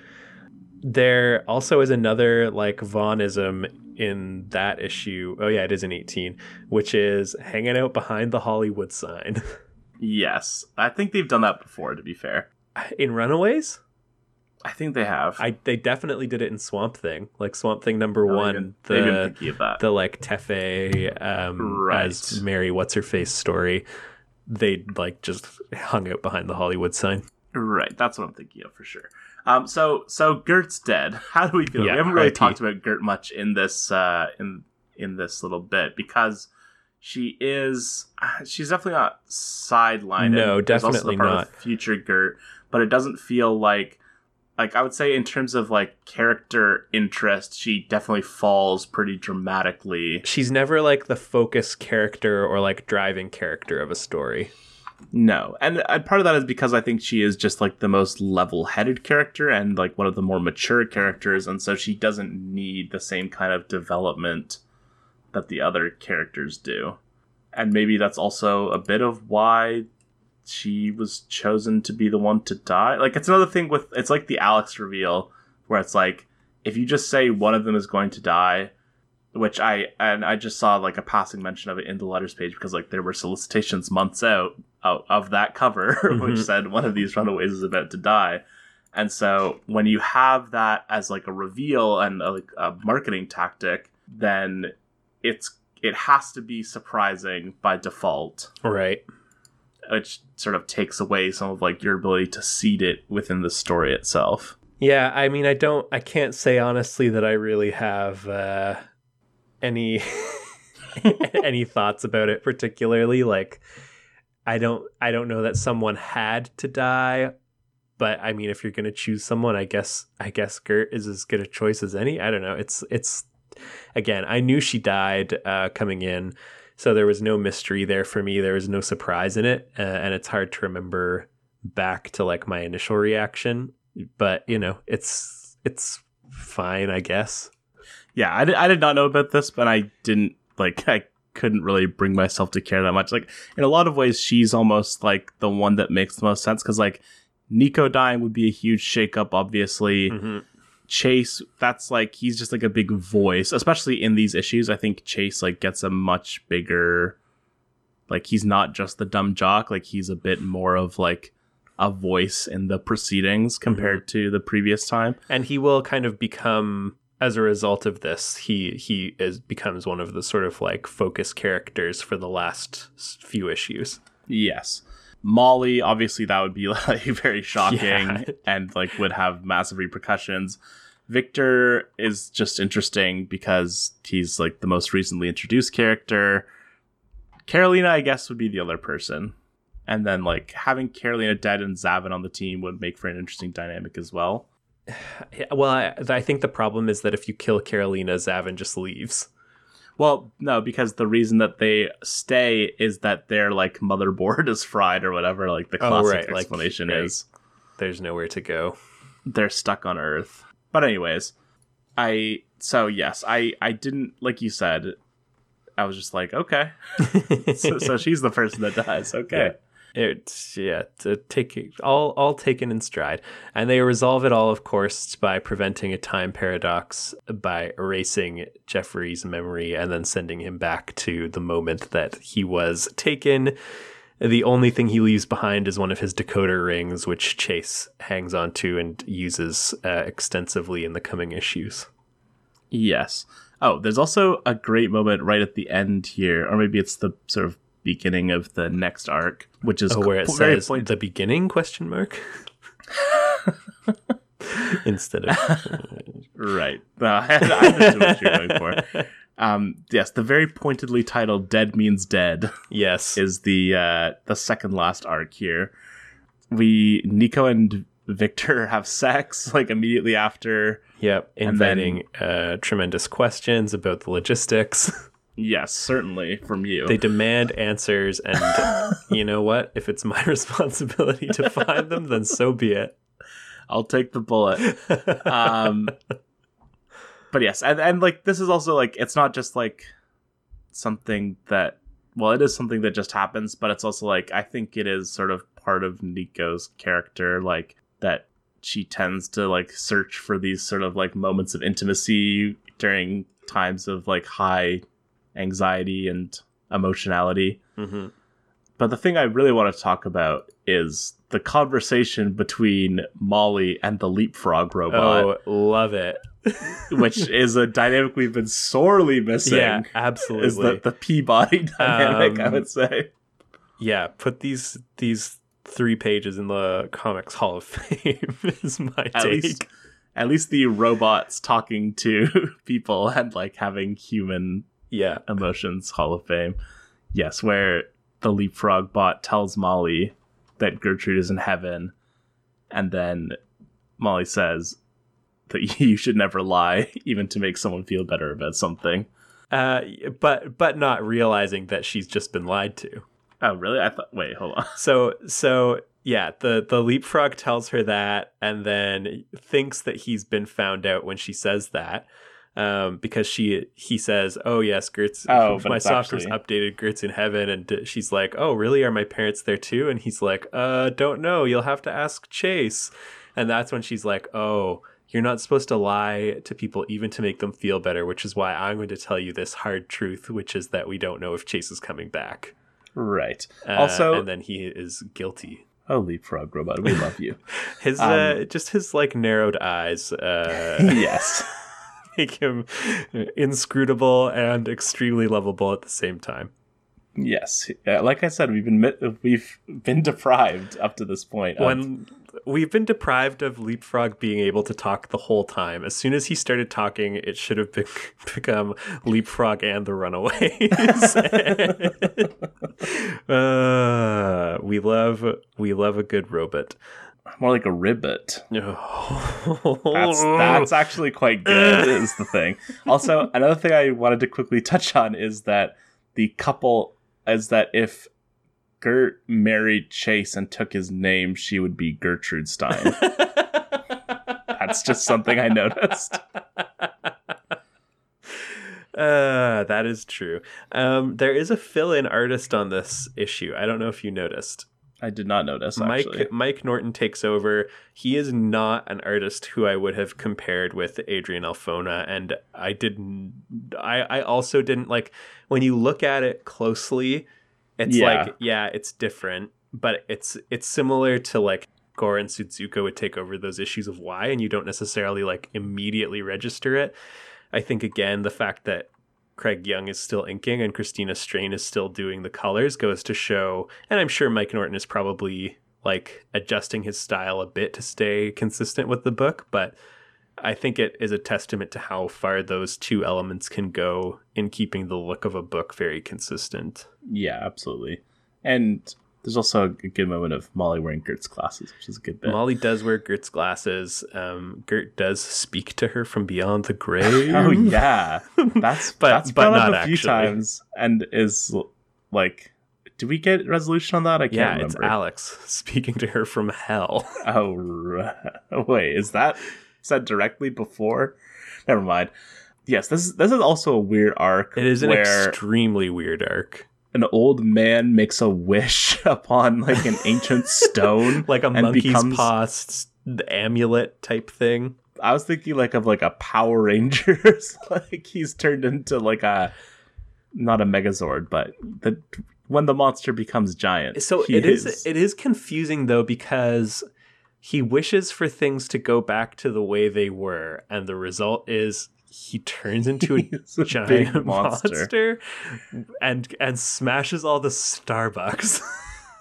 Which a great bit. That is a good bit. But also, like, I don't know, I guess the amulet gave him the power to, from his perspective, put things back the way they were by destroying Starbucks.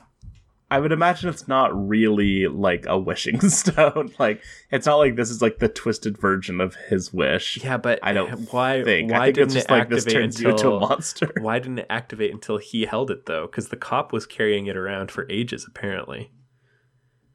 You're right. It's a wishing stone. He wished to become a big monster. And if you think about it, Brian K. Vaughan actually should have a story by credit for Wonder Woman 1984. Sure. Yeah, and like you seen Wonder Woman 1984? Yes, okay. I understand. But you just didn't laugh, so I wasn't sure. Your comment. I wasn't sure if you got it.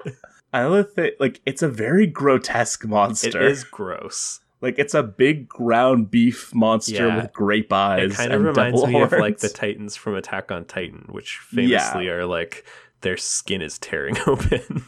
Yes, are very grotesque. So yes, he becomes a big monster, and then they fight the big monster. Like, pretty much. Oh, and then at the same time, we get sort of the start of this chase arc. He like kidnaps Lotus, who is one of the like Alex's RPG buddies who helped Jeffrey, and tries to get her to help. Like, yeah, the B plot is he goes with her to meet the Gibborim. They're like, "We'll bring Gertrude back if you feed us, because we're not us when we're hungry." And he's like, I'll think about it. Yes, that's exactly correct. And not that much else happens in this arc. Not really. Number 21 has the best cover in the series, I was about to say. I was literally about to say exactly that. Just go look at it. And also, issue 21 has the return of the like Tsunami News Magazine TV show, which was referenced earlier. R.I.P. Tsunami, certainly. R.I.P. Tsunami. Deuces to you, and by extension, the world.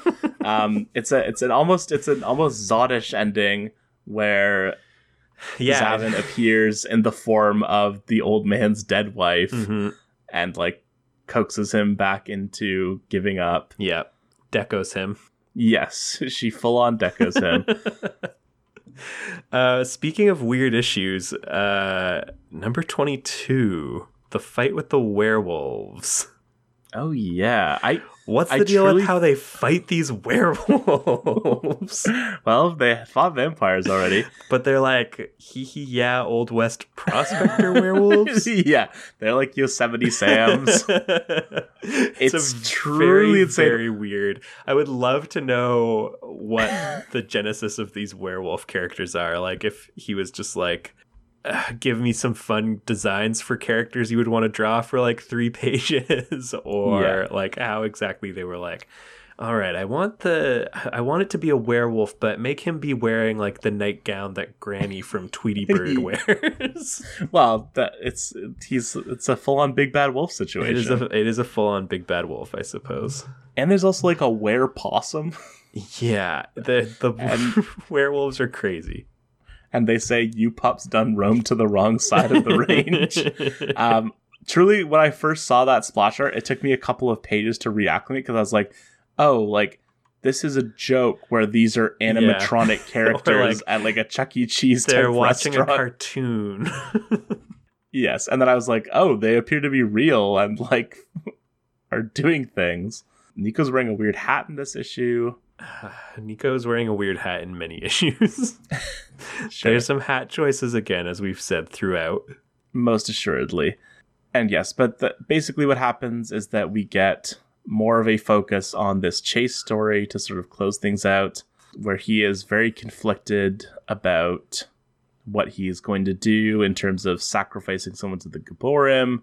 We see, much like the T's deaths, we see a lot of tease, like, is it going to be this person? Is he going to kill this person or whatever? Mm-hmm. And then it eventually turns out to be Nico, but it's a trick. Oh no, he's going to sacrifice himself. Yes. Is what he eventually comes to, because he can't bring himself to kill anyone. He's a good guy after all. Yeah, he didn't beat that carjacker to death and bury him in a landfill. Right. As we've learned. There's a weird scene where Zavin shows up in like Carolina's bedroom. Well, this is what I'm talking about with the weird dream things, because like, to end the last issue, Nico has a weird dream and then wakes up but is in another weird surreal situation that seems like it could also be a dream, and then this issue starts with a weird dream and then that Carolina is having, and then she wakes up and is in a surreal situation that seems like it could still be a dream. Yes. Pretty much everyone like weird. Gets a weird dream. Yeah. And then wakes up into a surreal situation that seems like it could also be a weird dream. Yes. And so eventually everyone ends up in the Gibborim land. Mm-hmm. So I'm just paging through because I was losing my grip on reality for a bit at the end here. Well, I mean, the long and the short of it is that no one's getting sacrificed to the Gibborim. They are going to just die of starvation. Yes, they die of starvation in a great sort of anticlimax. Also, when Chase like shuts Victor down by like just by asking him to like, could God make a sandwich that was too big for him? Yeah. Question is like a great weird comedic beat that feels more BKV than necessary for this book. Not necessary, but than we've seen from this book, certainly. Like that sort of anticlimactic nature of it. Yeah. But yes, eventually everyone sort of comes back together. Molly and Victor do a fastball special. They do, undeniably. Oh, the explanation for how Iron Man finds them is crazy, which is that Zavin thought he made them all invisible, but actually he only made the shield around them invisible. So a bunch of people, the two like security guards saw them like plop up out of the tar pit and fly away. So Iron Man shows up with a bunch of SHIELD agents, and they're like, what are we going to do? Yes. And the answer is run away off page. Yes. Immediately after, Chase says at the very end of that scene, well, I'm going to vote against walking away. But the real ending of this issue, a truly insane ending, is the Gibborim like wake up in the afterlife. They're like we're not hungry anymore. Just a pure white field. And then who is with them but Alex Wilder, like in a white talking suit. to them about Pat Benatar. Yes. See this at the circus. I saw strongman bend a car. Yes. And so not with a bang does Brian go out. It's a truly disorienting ending. It is great. The whole last arc is kind of bizarre. The ending in particular having like the cliffhanger of like Iron Man is here to confront them and the like actual ending of, and I know you're wondering what happened to the Gibborim because saying they died isn't enough. So we're going to show them in hell, but actually it's limbo ? With Alex and no one else. Yeah, like truly, like, and I wouldn't even say I disliked any of like these issues, but after the East Coast West Coast arc, you have the Molly becoming a pickpocket issue, a crazy story, the resurrected Jeffrey Wilder arc, I would say the best of the latter half. Yes, which I again, like I like all of this stuff. It's just like it's so crazy that like this is what they came up with. And then Dead Means Dead with the giant monster going into the chase stuff. So it's just like it's truly like throwing everything at the wall to some extent. Yeah. I read that his schedule at this point was it like giving himself a week to write each title that he was working on. He would write Y in the first week of the month, Runaways in the second as, quote, a palate cleanser. And then would do Ex Machina, and then the fourth week for kind of like whatever else he was working on. So like at one point it would have been Mystique, at one point it would have been Ultimate X-Men. I think like around this time he would have been doing like Pride of Baghdad or maybe developing something new. But yes, he is he's done on Runaways. Weird. He's like weird latter days for Runaways. He's like Faye. I don't get it. Oh, Faye Dunaway. Yeah.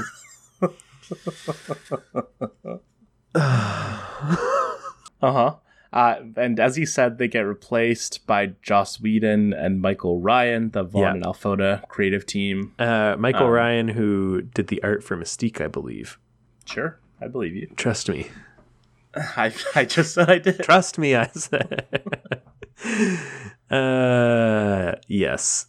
But there's also a Lost reference. There is? Somewhere in here someone was like, oh, it's on Victor's voicemail. I remember he's like, if it's Wednesday, don't freaking call me because Lost is on. I think that's actually before he was writing for Lost. I know, which is what makes it even more crazy. Well, makes sense. He was a big fan, I'm sure. More like Bry the Lost Man. Oh, come on. You gotta give it up for that one. I can't and won't. So, overall thoughts on this one. It seems like we both had a much significantly better time with it than with the first volume. Yeah, like I said about the first volume, like Runaways has never been one of my favorite Vaughn books. I wouldn't say that this reread has improved its like standing in my rankings at all. I do like this chunk of issues better than the first volume, but it's still, I can't say that I have nothing but praise for it, certainly. Yeah. I mean, I think for me, like, because my general remembrance of it were like, yeah, this is like really solid and like it's a fun time. And then reading the first volume, I was like, oh, like, is this actually secretly bad? And then reading this one was more like, it sort of brought me back to where I like was at previously, where I was like, no, like this is really fun. Like, it's way weirder than I remembered in terms of like all the different plotting that happens. Like the fact that a race of giant elder gods are like a significant part of the plot is insane. But yeah, it's a lot of fun, and like I said, I think it's really just elevated by his writing getting better and him having a better handle on the characters and able to inject those moments that are a little more effective. Agreed. So How many Eisners did he win for this one? I don't want to talk about the Eisners again because we've already covered it several times. I think there's one year he wins Best Writer, and this is on the slate. I think it's 2006. I want to say. I was making a joke. Oh, I was looking up sales numbers, and it's surprisingly consistent. Number 1 debuts to 30,000, which I believe is quite a bit more than what number 18 of volume 1 did, and number 24 sells 25,000. So as like sales numbers go, that's shockingly consistent, and I'm sure it was down close to 25,000 by like number 3. So pretty much steady like the whole way through would be my bet. Let's have a look at number 3 just to satisfy our curiosity. Yes, the both of us are curious about this. Oh, number 3 holding in there at 29,000. Anyways, the audience came pre-built for sure, and it stayed strong and consistent the whole way through. New Avengers topping the charts the month that number 1 came out, selling 162,000. Superman, Batman, Green Lantern Rebirth, Ultimates 2, amongst some of the other top sellers. Yeah, and I think it's been talked about before, but this does really feel like it's a comic where like you said, like the 15-year-old in the Barnes and Noble would just like pick it up and be like, that's cool, or like that it would be someone's first comic and sort of provides them with like a sort of like a very not cinematic but TV-atic sort of crossover portal into that world. And it's also around the time that I mean, I guess superheroes had already like gone mainstream at that point, but like this is right before the MCU sort of kicks off, and so within a few years we're getting TV shows like with and stuff with similar ideas to Runaways. Like I'm thinking of like Vampire Diaries and Twilight were starting to become popular at the time, which is the same sort of melding of teen soap and other stuff. Yeah. And I guess Buffy already existed. Yeah. He was at one point he was tapped and did like I'm not sure if he did a full script or just like a treatment for a Runaways MCU entry that he talked about in this interview that I've mentioned a few times with The Hollywood Reporter when the TV show came out. And he says that yeah, I did it and they were very nice about it. But then they decided they were going to go in another direction with this obscure book called Guardians of the Galaxy, which is funny. And then he's like, just goes to show that like Kevin Feige is smart and I'm dumb. Yeah, I mean, like I do understand like there would be an appeal to like Runaways because it's like more of a teen like coming of age thing, and I know like they sort of like to dip their toes in the different genres. And I know they made a TV show, but I could see them, doing. I feel like they will do something like Young Avengers eventually, where it's like Cassie Lang and they'll definitely do Young Avengers, Kamala Khan and all that stuff. They've already started seeding all that stuff. Yeah. Anyways, is there anything else we need to add before we conclude this episode? I don't think so. Like once these things start like running or wrapping up, he doesn't really move on to anything too major. Like I'm trying to think after well, maybe he does. I'm trying to remember when Saga started because it's been on hiatus for like 2 years and everything makes it feel like it's been going a lot longer than it actually has. But Saga starts in March of 2012, so okay. that's well after this ended, and it's I'm like not a sure few exactly years when Ex after. Machina It's a few years after Ex Machina ends because it ends in like I think 2010.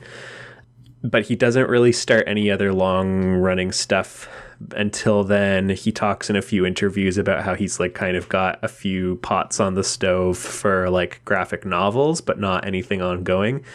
But I think, once this wraps and Y wraps, he's pretty much down to Ex Machina for a couple years, and then like radio silence, it felt like, until Saga came out. Interesting. So next episode, we will be exploring some more BKV Marvel work, and we're going back in time again, correct? And we are, yeah. We're getting Pitbull on the horn. We're Pitbulling it up once again. We're gonna go back in time.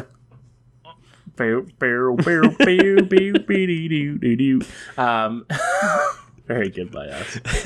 Yeah, so we're going to be going back to 2004 again. What a year for him. Yeah, truly. And so we will be talking about Ultimate X-Men numbers 46 through 65. And it's going to be a fun time. We're going to talk about, we talked about Swamp Thing. Oh, I've got some Ultimate Universe talk. Yeah. Primed is so and ready. weird. Can't wait to talk about the Ultimate Universe in general. It is so weird. He also has a hilarious flex about this run from an interview I read while it was running, where they were like, so Ultimate X-Men seems to be going well, it's well received. Would you ever want to write a mainline X book? And he's like, well, what's mainline X book? Because mine sells more than most of the other X-Men titles. So I got him. I'm good. It's can't argue with that. Andy Grammer over here. Honey, I'm good. Nah. Indeed. Yes. Yeah. So it'll be a few firsts for us next episode. Is that the same guy who does House Party? What's House Party? That one was we're gonna have a house party. Oh, I know what you're talking. No, I don't think. No, that's Sam Hunt. Okay. Honey, I'm good. Is a song about not cheating on your wife. Not cheating. Yes, about how tempting, but no. And also, if I do have a few more drinks, yes. But I am showing some self-control here. Now, is either of those guys responsible for the track Body Like a Back Road? I believe... Oh, wait, no. Sam Hunt is Oh, yes, Sam Hunt did do Body Like a Back Road. I'm a country genius. Hard to Forget by Sam Hunt, a great song, I will say. Haven't heard it. Too busy listening to House Party and Body Like a Back Road. So say we all, certainly. But that is going to do it for this week's episode. Thank you all for listening. Don't forget to make it... Hey, you should make it hard to forget to give us 5 stars. Did we say sacrifice a soul to us last time? It's possible. Marry our podcast on Apple, on iTunes when it comes from outer space to tell you that you were promised to it before you were born. Did that wedding ever get completed, though? I think the implication is that did not get pulled off because someone said something about what the color of the bridesmaids' dresses. One of the Skrulls insulted the bridesmaids' dresses, and then all the grown-ups started fighting. It reignited the war. Yeah, and they dipped. They said deuces to 2 worlds. Hey, and then the world said deuces to them. We neglected to talk about the star exploding. Oh, yeah. And all of the worlds being wiped out. That astrologist, or astronomer. Says that he doesn't think aliens are real. Does this guy think he knows more than Reed Richards? That seems like a crazy take in the Marvel universe to be aliens don't actually exist, and the people who say it are total crackpots. It's Earth has been were you not around when Galactus showed up and was visible in space for several days? How are you a 60-year-old man in the Marvel universe and you don't think aliens are real? In this world, he's the crackpot. Wow, if you think about it. I also kind of wanted to get his take when I saw that the whole observatory was on fire. I wanted him to for some reason show up and be Whoa. My lab. As long as that James Dean bust gets burnt up, I'll be fine. Anyways, until next time, to be continued. We should get a co-sponsorship with the streaming platform Tubi. To be continued.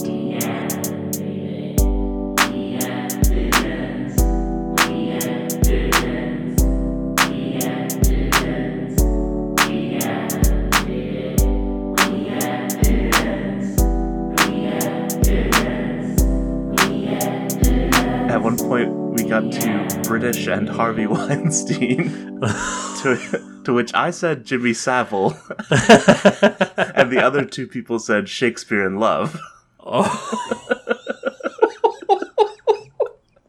And then it got to And then it was Shakespeare in Love and Jimmy Savile, and they both said Ben Affleck. And I said Top of the Pops. But then, okay, Ben Affleck. So wait, it was Ben Top of the Affleck and Pops. Top of the Pops. You know what? There's J-Lo. a right answer. Exactly, Jennifer Lopez. And so me and this other person both said Jennifer Lopez, and then the third person, what did they say? And they said Elliott Smith because Elliott Smith did the score to Good Will Hunting.